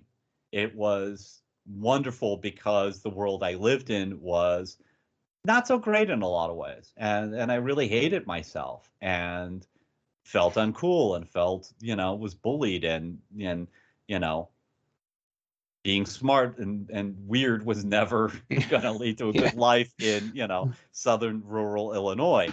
And so I think that pain comes out in both the sort of I dream of and that gulf between reality and these comics, and also, sort of look up and that pain of, maybe we can't as humans make Olympus and make Miracle Man a reality, but we can make a lot of these things actually happen with the economy and things like this. There's a lot that we can do and we can fix, and we choose not to do it. We manifestly choose not to give a shit. Yeah, no, I agree. Those pages when they have those monologues around this thing of like, no, you look, like you said, the money doesn't work, doesn't exist. Drugs are clearly there's a root here. There's a knock-on effect. There's a ripple effect for all of this. Change this one thing, and you can change everything else. And I find that fascinating, and it, more, really is. For firing on all cylinders in this case. I mean, this is one of the things, and we'll finish on this before we move on to the final book. But you and I have said this before because we've talked about Miracle Man before, and the fact of the matter is that, Alan Moore is one of my favorite writers. I really like his Swamp Thing. I do like Watchmen. I like, there's other bits and pieces that he's done. From Hell is fantastic. But for weirdly, like as a piece of, as it's a literary comic, and as an inevitable conclusion told within a 3-book series, Miracle Man to me is possibly his best work. And I know there are people that have picked it up recently and have sort of worked through it and stuff, and it's one of those that sort of like, it still baffles me why this never gets, they talk about sort of like best comic runs or better than, like, why is Miracle Man never on these bastard lists? Because like it baffles me. I don't know, but the stuff that is often flabbergasting, and I'll read like top 10 comics. Good luck. I mean, I'm sorry if people like it, but good luck reading Hickman's X-Men stuff. I mean, it's filled with ideas. I have no idea, it's filled with good sequences that don't connect. Yeah. And that's good. I mean, there's a lot of stuff that is, not good that somehow gets praised. Not that there isn't a tremendous amount of good stuff being done, but yeah, you're right. Miracle Man isn't paid enough attention. I do feel bad for not including Grant Morrison. I've been so influenced by Grant Morrison. I do feel bad for not including a billion things on the list, right? The last issue of Doom Patrol. But I thought, okay, if I'm on a desert island, do I want to read the last issue of Doom Patrol and a story about suicide over and over again? Probably not. I'm prone to suicidal thinking anyway. I probably don't need that pounded into my head on a desert island. Whereas with this, not only because I've read Gaiman, I think that every page in this seems to suggest a whole other story, right? Yes. And I want to write those stories. It sends your mind off spiraling into these sublime sort of thoughts and cubby holes of possible stories and histories, alternate histories. And it's delightful in that way and benefits repeat reading. So I thought, okay, Miracle Man should get more attention. And yes. I'm willing to take it to my desert island to reread this issue. And it is fantastic. And if anything, like reading this, I'm like, oh yeah, I haven't read it for like at least 18 months to 2 years. I think I need to pull it out again and read this again. And we are supposed to be getting, Gaiman has written it. It's being drawn. So please, Marvel, pull your flipping finger out and give us, the continuation. It's not at all clear what's going on there, and we keep reading like the first several issues are drawn and done, and how the workflow is working, and then it doesn't appear. I remember doing when we did that Miracle Man. What year was that? That Miracle Man episode? About 2 years. Yeah, it's about probably 18 months ago, 2 years ago, something like that. Okay, and you said, well, I read it. It's coming out later this year, and I thought, I sort of read that a lot before. Yeah. So I mean, part of the problem is this is fantastic work, and I don't know that it's not selling compared to, Wolverine has magic teleportation powers or whatever the fuck they're doing now, and is dying for the fourth time. Who the fuck knows and who the fuck cares? So, all right, I'm a bitter old man. But no, we are both in the pitch that if you're not reading Miracle Man, you should have read Miracle Man. But let's move on to the final book then. So finally to a good writer. Yeah, this book, Bitter Old Man Writes Comics, I think. But we have got. Oh Christ! I'm going to try to pull up. There you go. So Kim Ren, number 5, written by yourself, Julian, drawn by Andre Cigar. Actually, do you know what? You tell me, because I'm not pronouncing some of these names. Okay, I don't know that I've asked it. I always pronounce it Andre Surugar. He's Indonesian. He's good. The art in this is great. So give me so Kim Ren. I will give my thing, having read it this afternoon, and then we will sort of look at some more. But basically, Kimmo is a robot that is from the Mars Society, and I'm unsure how, but is basically now part of a troupe of, I hate to use the word, but freaks, circus freaks. And the issue opens with the conjoined twins. One of the conjoined twins, a yin and yang situation where one of the twins dies, and the other one sort of, is still alive. And Kim sort of offers and says, "Well, I may have the skills to separate them and actually save one of them." And they make the choice of no, it's not up to us. It's up to her whether she wants to be separated. And then there is this basically sort of dialogue around understanding what death is and why you would make these choices, and then this idea of being close to God.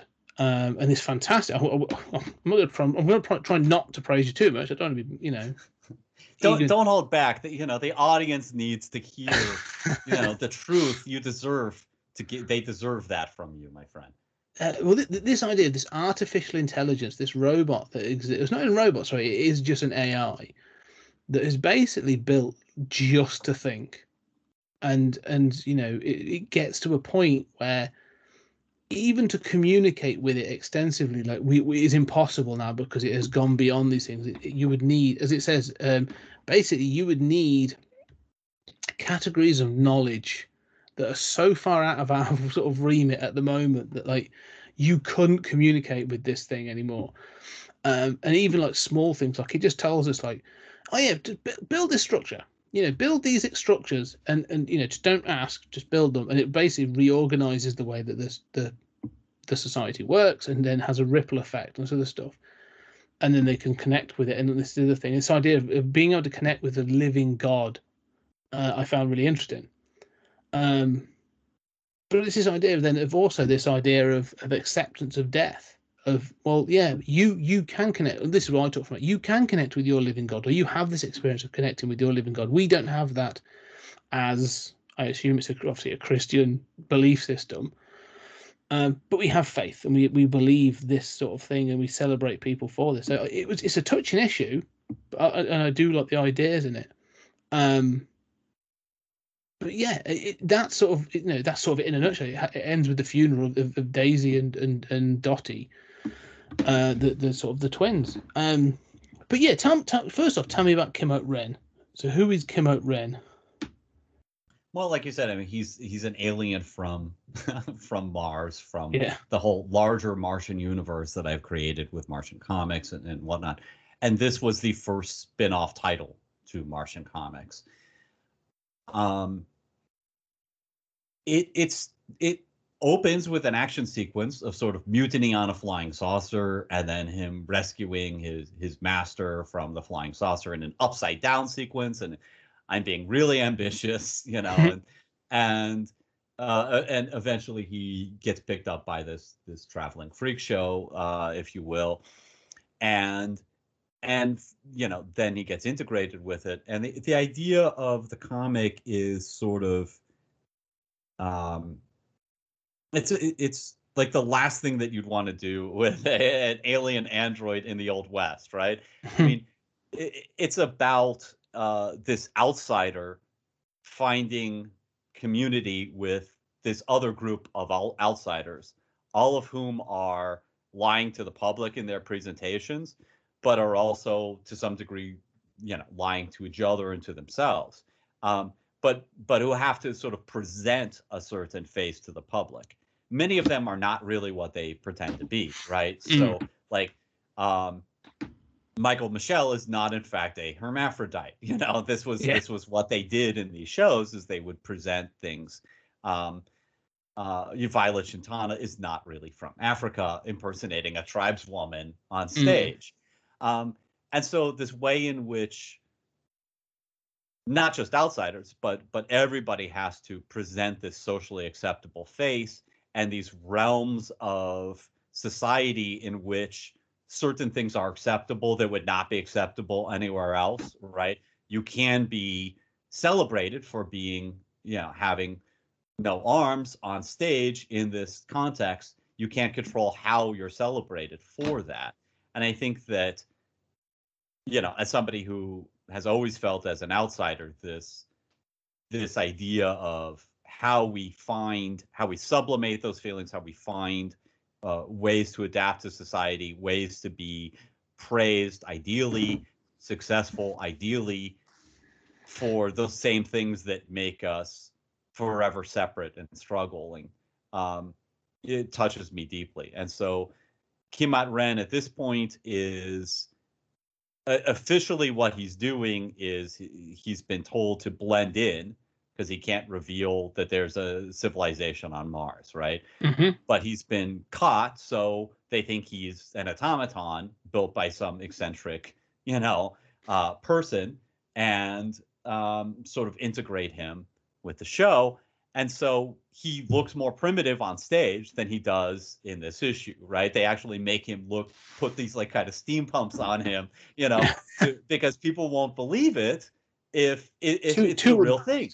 Yeah. Right. Yeah. Like we have to give a presentation of us that is dumber than we really are. And I think I certainly identify with that. I mean, half of, the intelligent women I've known have had to do that just to get by. So yeah, and Kim Oat-Ren at this point is still following that sort of blending in thing, and but you realize faster than he does that he really has come to care for, and this isn't just like what he's doing to bide his time because he's on a mission. He has come to care for these people. Yeah, and it starts to show in this issue. I mean, like say his first instinct there's a human response from the people around them when Daisy's died, but his response is sort of like, well, no, I can help her live.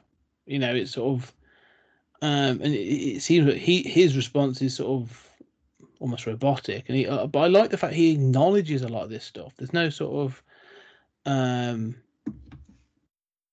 what you've done is you haven't gone down the data route, or like the typical Star route. Even like Red Dwarf made fun of it. Like is this the emotion we call friendship? There's none of that. It's like he is quite logical, but he's still sort of like, well, no, I could save her. Like their circulatory system are limited. Daisy is almost certainly going to die. I believe I could save her, and so the confusion is, why aren't you letting me? Mm-hmm. And but at no point does he enforce. I'm sure he could, but been an android, he could probably enforce it, but he never does. And so there becomes this discussion about, even if you did, save her, like you're sort of not, because since birth they have had this. They have been in, for want of a better phrase, been in each other's face their entire lives, and then to not have that, could be too much. She's not just grieving for her sibling; she's grieving for her way of life, or she's terrified of this new life that we face. So, I found that all really interesting. That there's this idea, this notion of like, no, it's not just about saving her; it's about like saving her might not be the most merciful thing. Mm-hmm. The trauma could be too much. In the long run. So, well, I mean, for me, this is also a metaphor for imagining somebody else's experience. Mm-hmm. And I mean, you and I are white dudes, right? Yeah. Women who were assigned women at birth have a different biology that goes through processes that we do not go through, and that we have to imagine and try to understand, but that are not innate, and that changes your point of view. Mm-hmm. And the reverse is true too. And I think that it can be difficult to understand somebody else's experience, and I think that is also the title of this is, I think, ambitious. We are all connected. A philosophical statement, and risks using that metaphor of the Siamese twins, for this desire to help, to be connected with others, and the ways in which all of us. I mean, it seems to me the central thing about being alive is that we don't know anybody else's experience. We have this headspace that nobody really knows. We can articulate our suffering. Nobody knows if we're exaggerating, how much we're hiding. We cannot ever communicate to somebody else what it's like to be us. And at the same time, we crave that connection, and we crave that connection to others. And we can try to imagine and construct a sort of mock-up in our heads of what it's like, inside Scott's brain. Mm-hmm. But all I ever see is just the tip of the iceberg. And I have to draw those lines down to imagine what the rest of that iceberg is like. But I can only see these little indications, these little suggestions.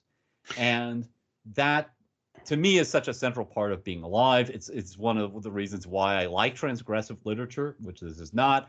But, that's always fascinated by this desire to connect to others and this inability to fully do so.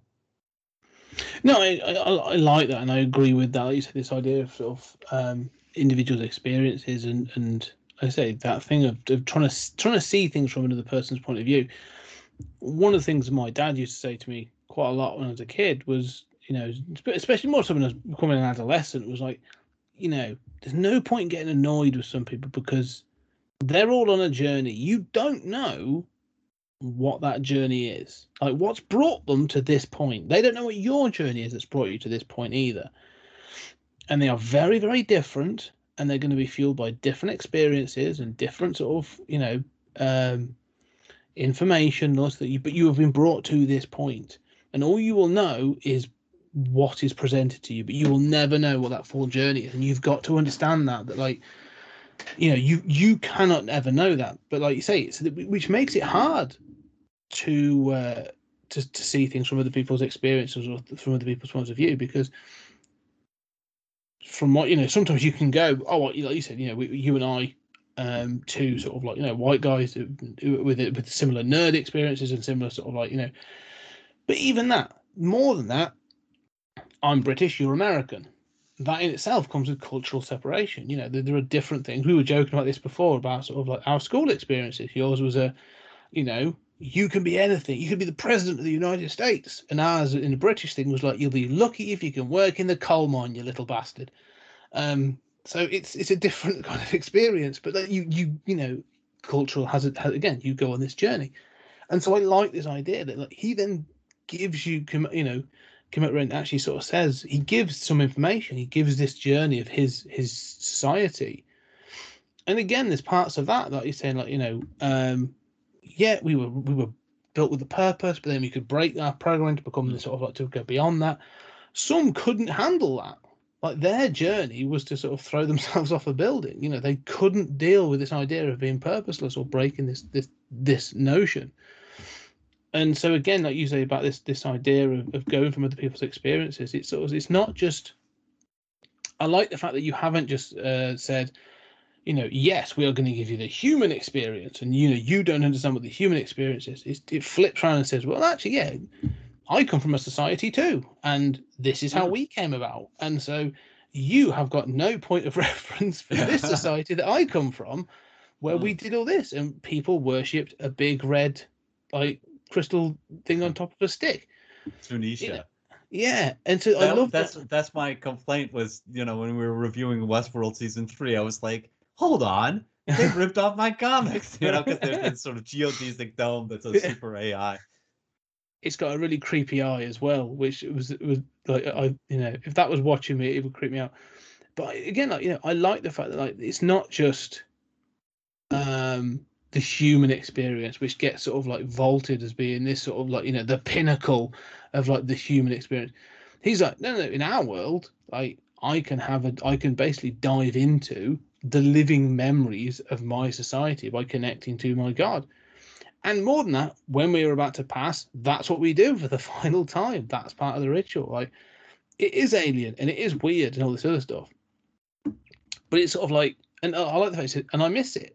I miss being a part of that world.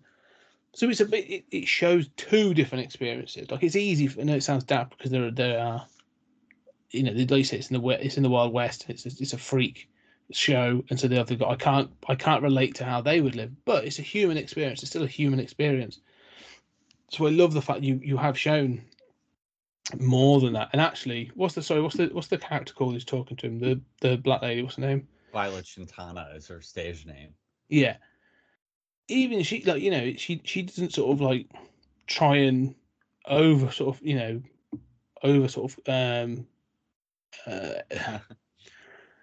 she says, I don't believe a thing you've said. Yeah, basically. Like, and he says, good, sort of, that makes sense. He's like, I don't know how you could. It's totally different. How could you? You've got no point of reference for this. And she says, but I'm glad you told me. But she doesn't sort of shout him down. She's not like, well, you're on Earth now, and this is where, this is the way it's got to be. Well, this is a human experience. You've got to learn, come on, Crichton, you've got to learn the human way of doing things. It's none of that. It is just a sort of like, I'm sorry, I can't believe that. That's too crazy.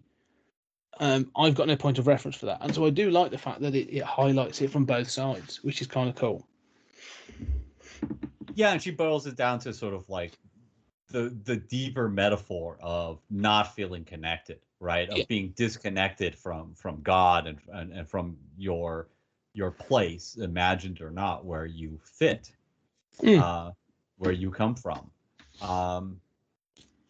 Yeah, and even earlier she sort of challenges him and says like, you can't, he says like, well, why don't you just change, right?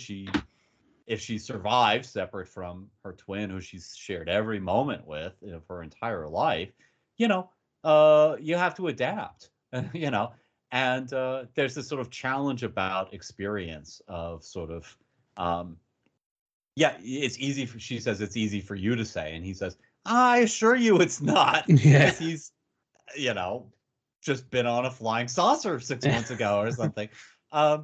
And she says like, yeah, you don't know where I've been, and isn't, I hate to, I'm really concerned about presentism. I hate when somebody makes like the full-throated feminist speech in the 1800s, but here's a black woman who can say, you don't know my experience. Yeah. And put at least this android, which, that's, there's all these issues with relative status, but can sort of shut that idea down.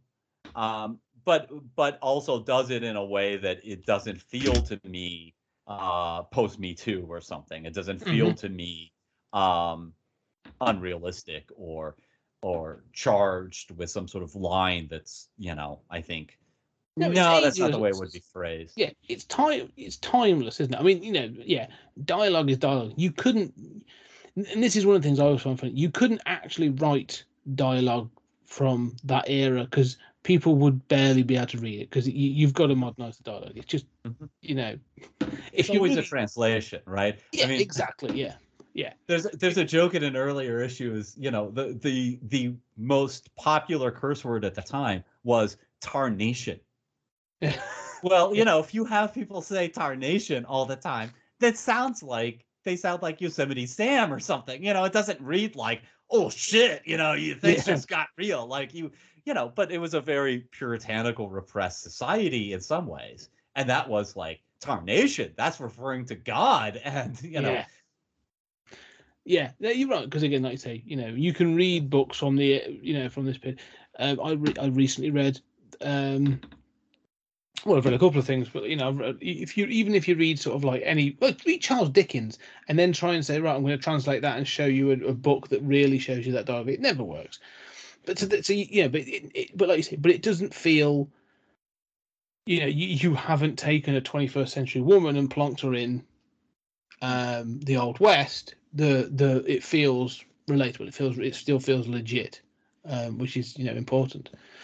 But yeah, no, yeah, I'm going to read some more of this, and I will read some more Kim Ren, because the thing is, like I say, I'm curious as to what's going to happen with this troop. I think it's, again, we've just read the first of a series and the last book of a series. We've read the kicking off of especially the kicking off of an era and the end of an era, really, and this one is smack in the middle. And so it's interesting to sort of see this thing of going like, oh no, this is a story in train. Like these are new experiences for the characters, and so this is still an ongoing kind of situation. And so that in itself is interesting. Like, it's not. And when I've done this before, a lot of people have a tendency to pick number ones and this other stuff. And but there has been a few that have gone, no, it's number, picking number 11 because it's this, and you sort of go, well, I haven't read 1 to 10, so I can't get all the nuances of the issue, but there is some still really good stuff, and that's the same with this. Like, yeah, there's things in here that I don't know, there's knowledge I don't have, but I can read this and it makes total sense. But it does have this moment of like, I want to know more about, like, the one thing I'm curious about is, as you said, he's an automaton. He looks different. He looks a little bit like a not to be derogatory, but he's like a souped up C-3PO. But the fact of the matter is, like, these people seem to be pretty okay with him. And I'm going to be honest, in 2021, if at some point I came across a sort of an android that was able to converse with me and do these things, not sure how quickly I'd actually be okay with that. Yeah, I mean, there was a history of automatons in this era. And of course, they were not, sentient speaking automatons, and they didn't look this sleek. But that is sort of highlighted when he's first introduced on stage, and it'll come back a little bit before this main storyline ends. And I know where it's going, and I have different moments in mind. But yeah, the idea is sort of that, like, I mean, there was a famous automaton who supposedly played chess, and it was basically a mannequin, and it sat at the chessboard. And in fact, there's a guy underneath in the table who's using magnets and whatnot to maneuver the board. But people believe this was real, right? So people were ready to believe, like, we're at the stage where we can do this. Same thing, New York World's Fair, right? You have that robot, and people are like, it's programmed with like a couple phrases, and it's like, a scratchy record going like, hello, people. And people are like, oh, it can talk. No, it's just playing, a couple phrases. But people were ready to believe, like, it's here. We're going to have Robbie the Robot tomorrow, right? Yeah. So, but I think that people have always been ready to sort of believe that, and they believe that there were automatons in ancient times too. That people were ready to believe that about, and all of them were kind of fake to one degree or another. I love the fact that I love the fact that in a society today they say this was a sort of the Old West, or the sort of Victorian era, this era of expansion, industrialization, and invention, and even up to like well into the 20th century, there was this sort of optimistic view of robots and automatons, and sort of like, yes, we're going to have them ironing our clothes and doing all this other stuff, and like Rosie the housemaid kind of thing. And now we actually see, there was a video released recently of some robots doing parkour, jumping over boxes, running around, and everyone's like, kill it now. Like, this is it. We know what's going to happen. James Cameron is to blame for that. Yes. Yeah. Well, we just did Miracle Man 16, so I mean, I just want the robots to take over, right? Yeah. Whether it's aliens who come here or robots, I mean, I don't trust a human as a benevolent dictator, but we obviously need one, because in the midst of climate change, we're like, how about you guys make the first move for a couple decades, and we'll see whether we feel like limping in. We're not good. We're not smart at some basic stuff. You've got people, starving under bridges, or, dying of, AIDS-infected needles, and we're still debating whether it makes sense to pass out needles and do drug treatment, because that's subsidizing addiction. And you know what? It is. It is. But so what? The alternative is paying more money to deal with, the worst problems, including their death, which ripples through the family. So what? I mean, I'm a lot less bothered by, subsidizing pregnancy by having or women by having breast pumps be paid for under Obamacare than I am the consequences of not doing that. So let's be a little practical. But we're not good at these things. So I whether it's the aliens or the robots, just let them take over already. James Cameron has just ruined things for us. No, a Terminator run reality is far better. Skynet 2024. I welcome our robot overlords, and it's not wrong. There's an element of like logic that would be applied that would just make a lot more sense, and would make things a lot easier. Yes, I have commented on the others. Well, I didn't really comment on Miracle Man about the art, but it was good. But I will say, I sort of mentioned it, but I do want to call out on this that Andre's art on this is excellent. I really like it. Again, I have a thing about expressions in art where, as we sort of said, sometimes some people do struggle with sort of, if the dialogue is telling me one thing, but the facial expressions don't quite convey it, it sometimes doesn't work, it can fall flat.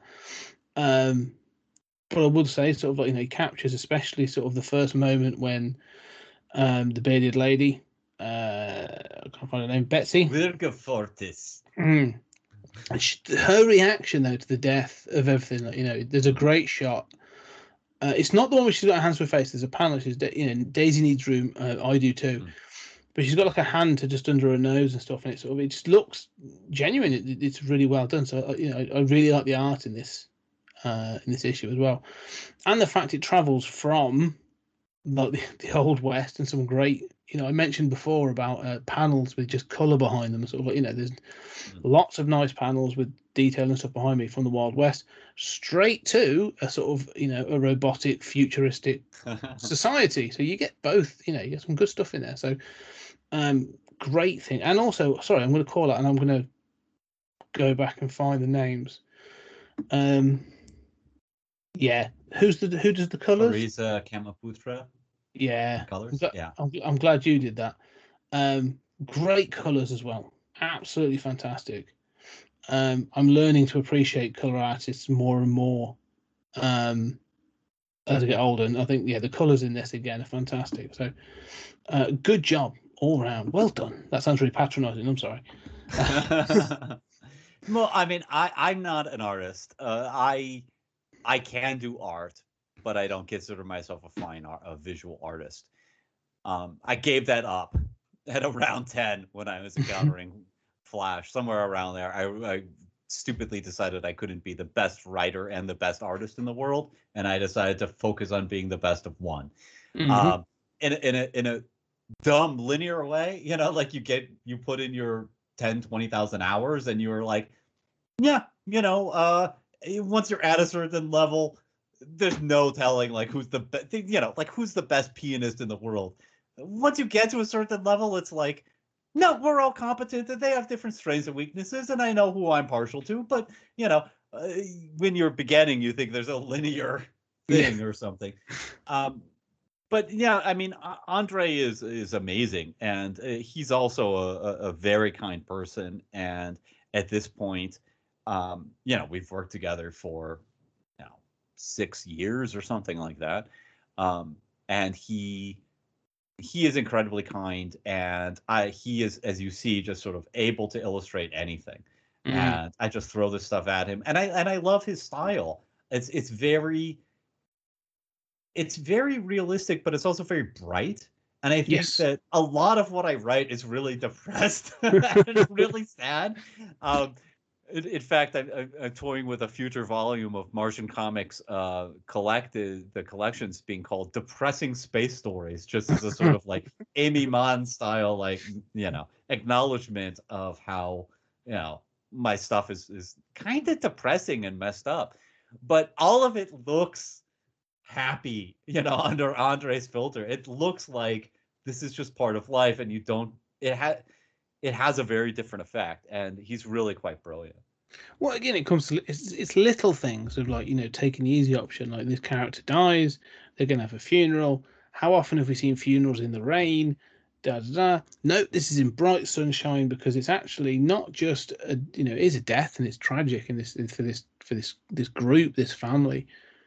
But actually, like, there's an acknowledgement of like, there's that panel of like them being together. It's a celebration, and then the talk is of how wonderful these, they fought and did the stuff, but they got on really well. So, having it in broad daylight is much better. And I'm saying the colours are fantastic as well. So they work. It works as a sort of a counterpart, because there are easy options. Going, we've got to draw funeral. It's got to look depressing. I've got to convey emotion through the weather, or through the sort of like the colors have got to be drab or whatever. Like, no, they're all wearing black, but it doesn't mean the grass becomes less green, or sort of the sky becomes less blue. So, well, also having been through death, I mean, when you watch somebody's coffin being lowered into the ground, obviously what upsets us about death is the finality and the fact that we're not going to speak to this person again. And people can claim that they believe in a wonderful afterlife, but, not really, or you wouldn't really be crying and saying, I'm not going to, you should be happy. They're in heaven, if that's what you believe. That aside, I think the most amazing thing about death is just how matter of fact it is. And I think that seeing it on that sunny day and the way you take the time to really watch her be put in the ground, and you take that time to linger on those moments, and just one thing after another, where it's not just, you could do this in one panel and just have a caption like, the burial, sort of end of Royal Tenenbaums, like the burial occurred on this date, and and then we let. But it's that finality, it's those details, and just I think that Sunshine is, you're right, that it can be read as happy. It's also just sort of matter of fact. We don't need the whole universe responding to this death. Sometimes it is what it is, and what it is so to stare at death in the face is so horrible and final and sad, and at the same time, that's all any of us have. Well, we all just get a life, and end it on our terms. Yeah, and but like I say, in a comic, let the characters convey that. Let's look at it in that way. So, it's good. It's really good. I really enjoyed it. But anyway, any final thoughts on you want to sort of anything you want to highlight about Comet Ren or any of the other issues before we start? Well, besides, everybody should go out and buy everything Martian Lit publishes. I like the fact that I'm able to get into a little atheist jibe here, without it being wrong for the plot, right? And that other characters' religion is respected. But there's this description of what, and I did a lot of research into conjoined twins and various stories about them. And it really was common for people to say this was a curse from God. And, to make money by exhibiting these children and, sell them. They were abused and all of this. And Violet Chintana tells this story. And Comet Ren's just sort of standing there, and she says, "What are you thinking?" And he says, I think matter of factly, with this sort of like absolute honesty of an alien, I think any set of beliefs that spurs a mother to treat her own daughter that way isn't evil. Is that not obvious? I think about this so often. Not that I do think there are plenty of good things that come out of religion too, but I think that sometimes we forgive the bad things, and I like to imagine a world in which we feel more connected, and we know that we are connected to each other suffering, and that it's not that the suffering of my neighbor necessarily diminishes me, but encountering it and seeing it certainly diminishes me, certainly hurts me, whether I know it or not, and it does not hurt me if they get a little health care or a little hand up or a little something. Yeah, because that's it. We are one group, and we're all just looking to survive and to live a life. And if it doesn't affect me, I'm not going to lose anything out. So why shouldn't we be looking to help those people that do need it? Did you know one final thing? Did you notice the two crosses at the end? On the hill, yes. Yeah, that the grave has two crosses, and that was really, not to annotate it, but that was really important to me. Of sort of like, that's a big point for me at the end, like that the way they saw themselves as two individuals was honored by the true, and I'm sure that there were, a lot of conjoined twins who got thrown into a grave, and that grave might say Daisy and Dottie, but it's got one headstone, and I like, maybe it applies to trans rights or self-determination, but I'm thinking the one story I know of is Yin and Yang, the Chinese conjoined twins that had a similar experience. So I think they only got one.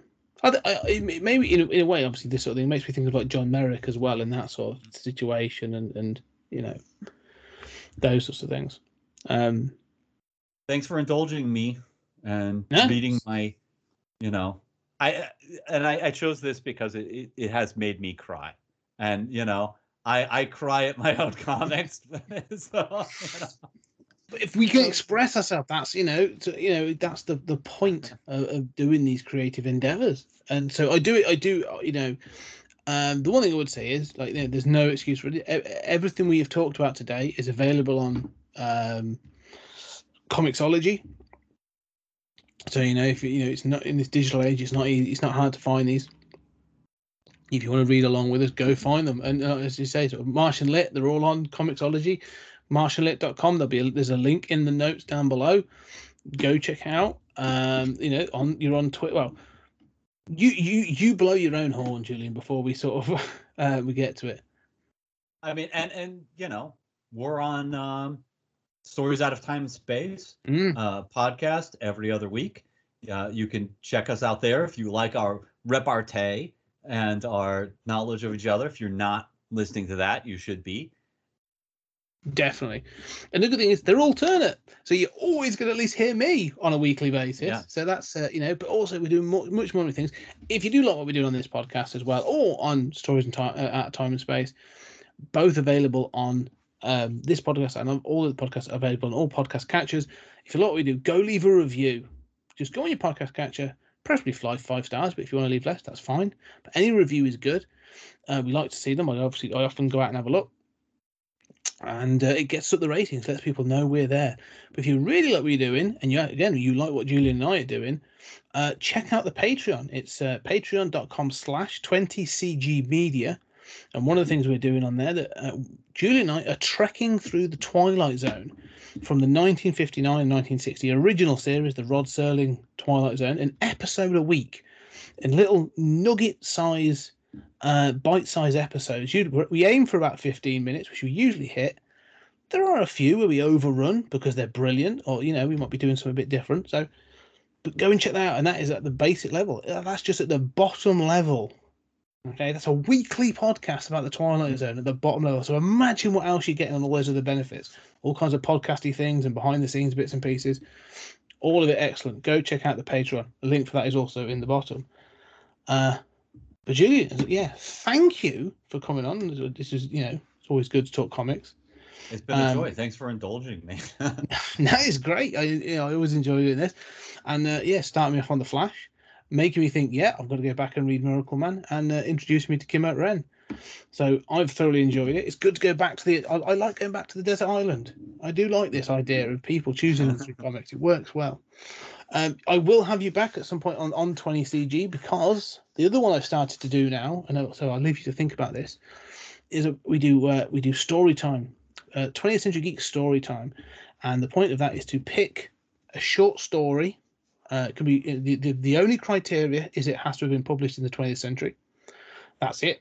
It can be any short story, and I've done 2 so far. The first one has been released. I did work with Tony to do oh my god, The Lottery by Shirley Jackson. I've got another one coming, which I'm not going to say yet because I've got it set up to go. So I've got another one to go. But I will have you back to talk about short stories at some point. I'd be delighted. Yeah, it's good fun. Anyway, ladies and gentlemen, thank you very much for listening. Do go check out our sister podcast, and we shall talk to you again soon.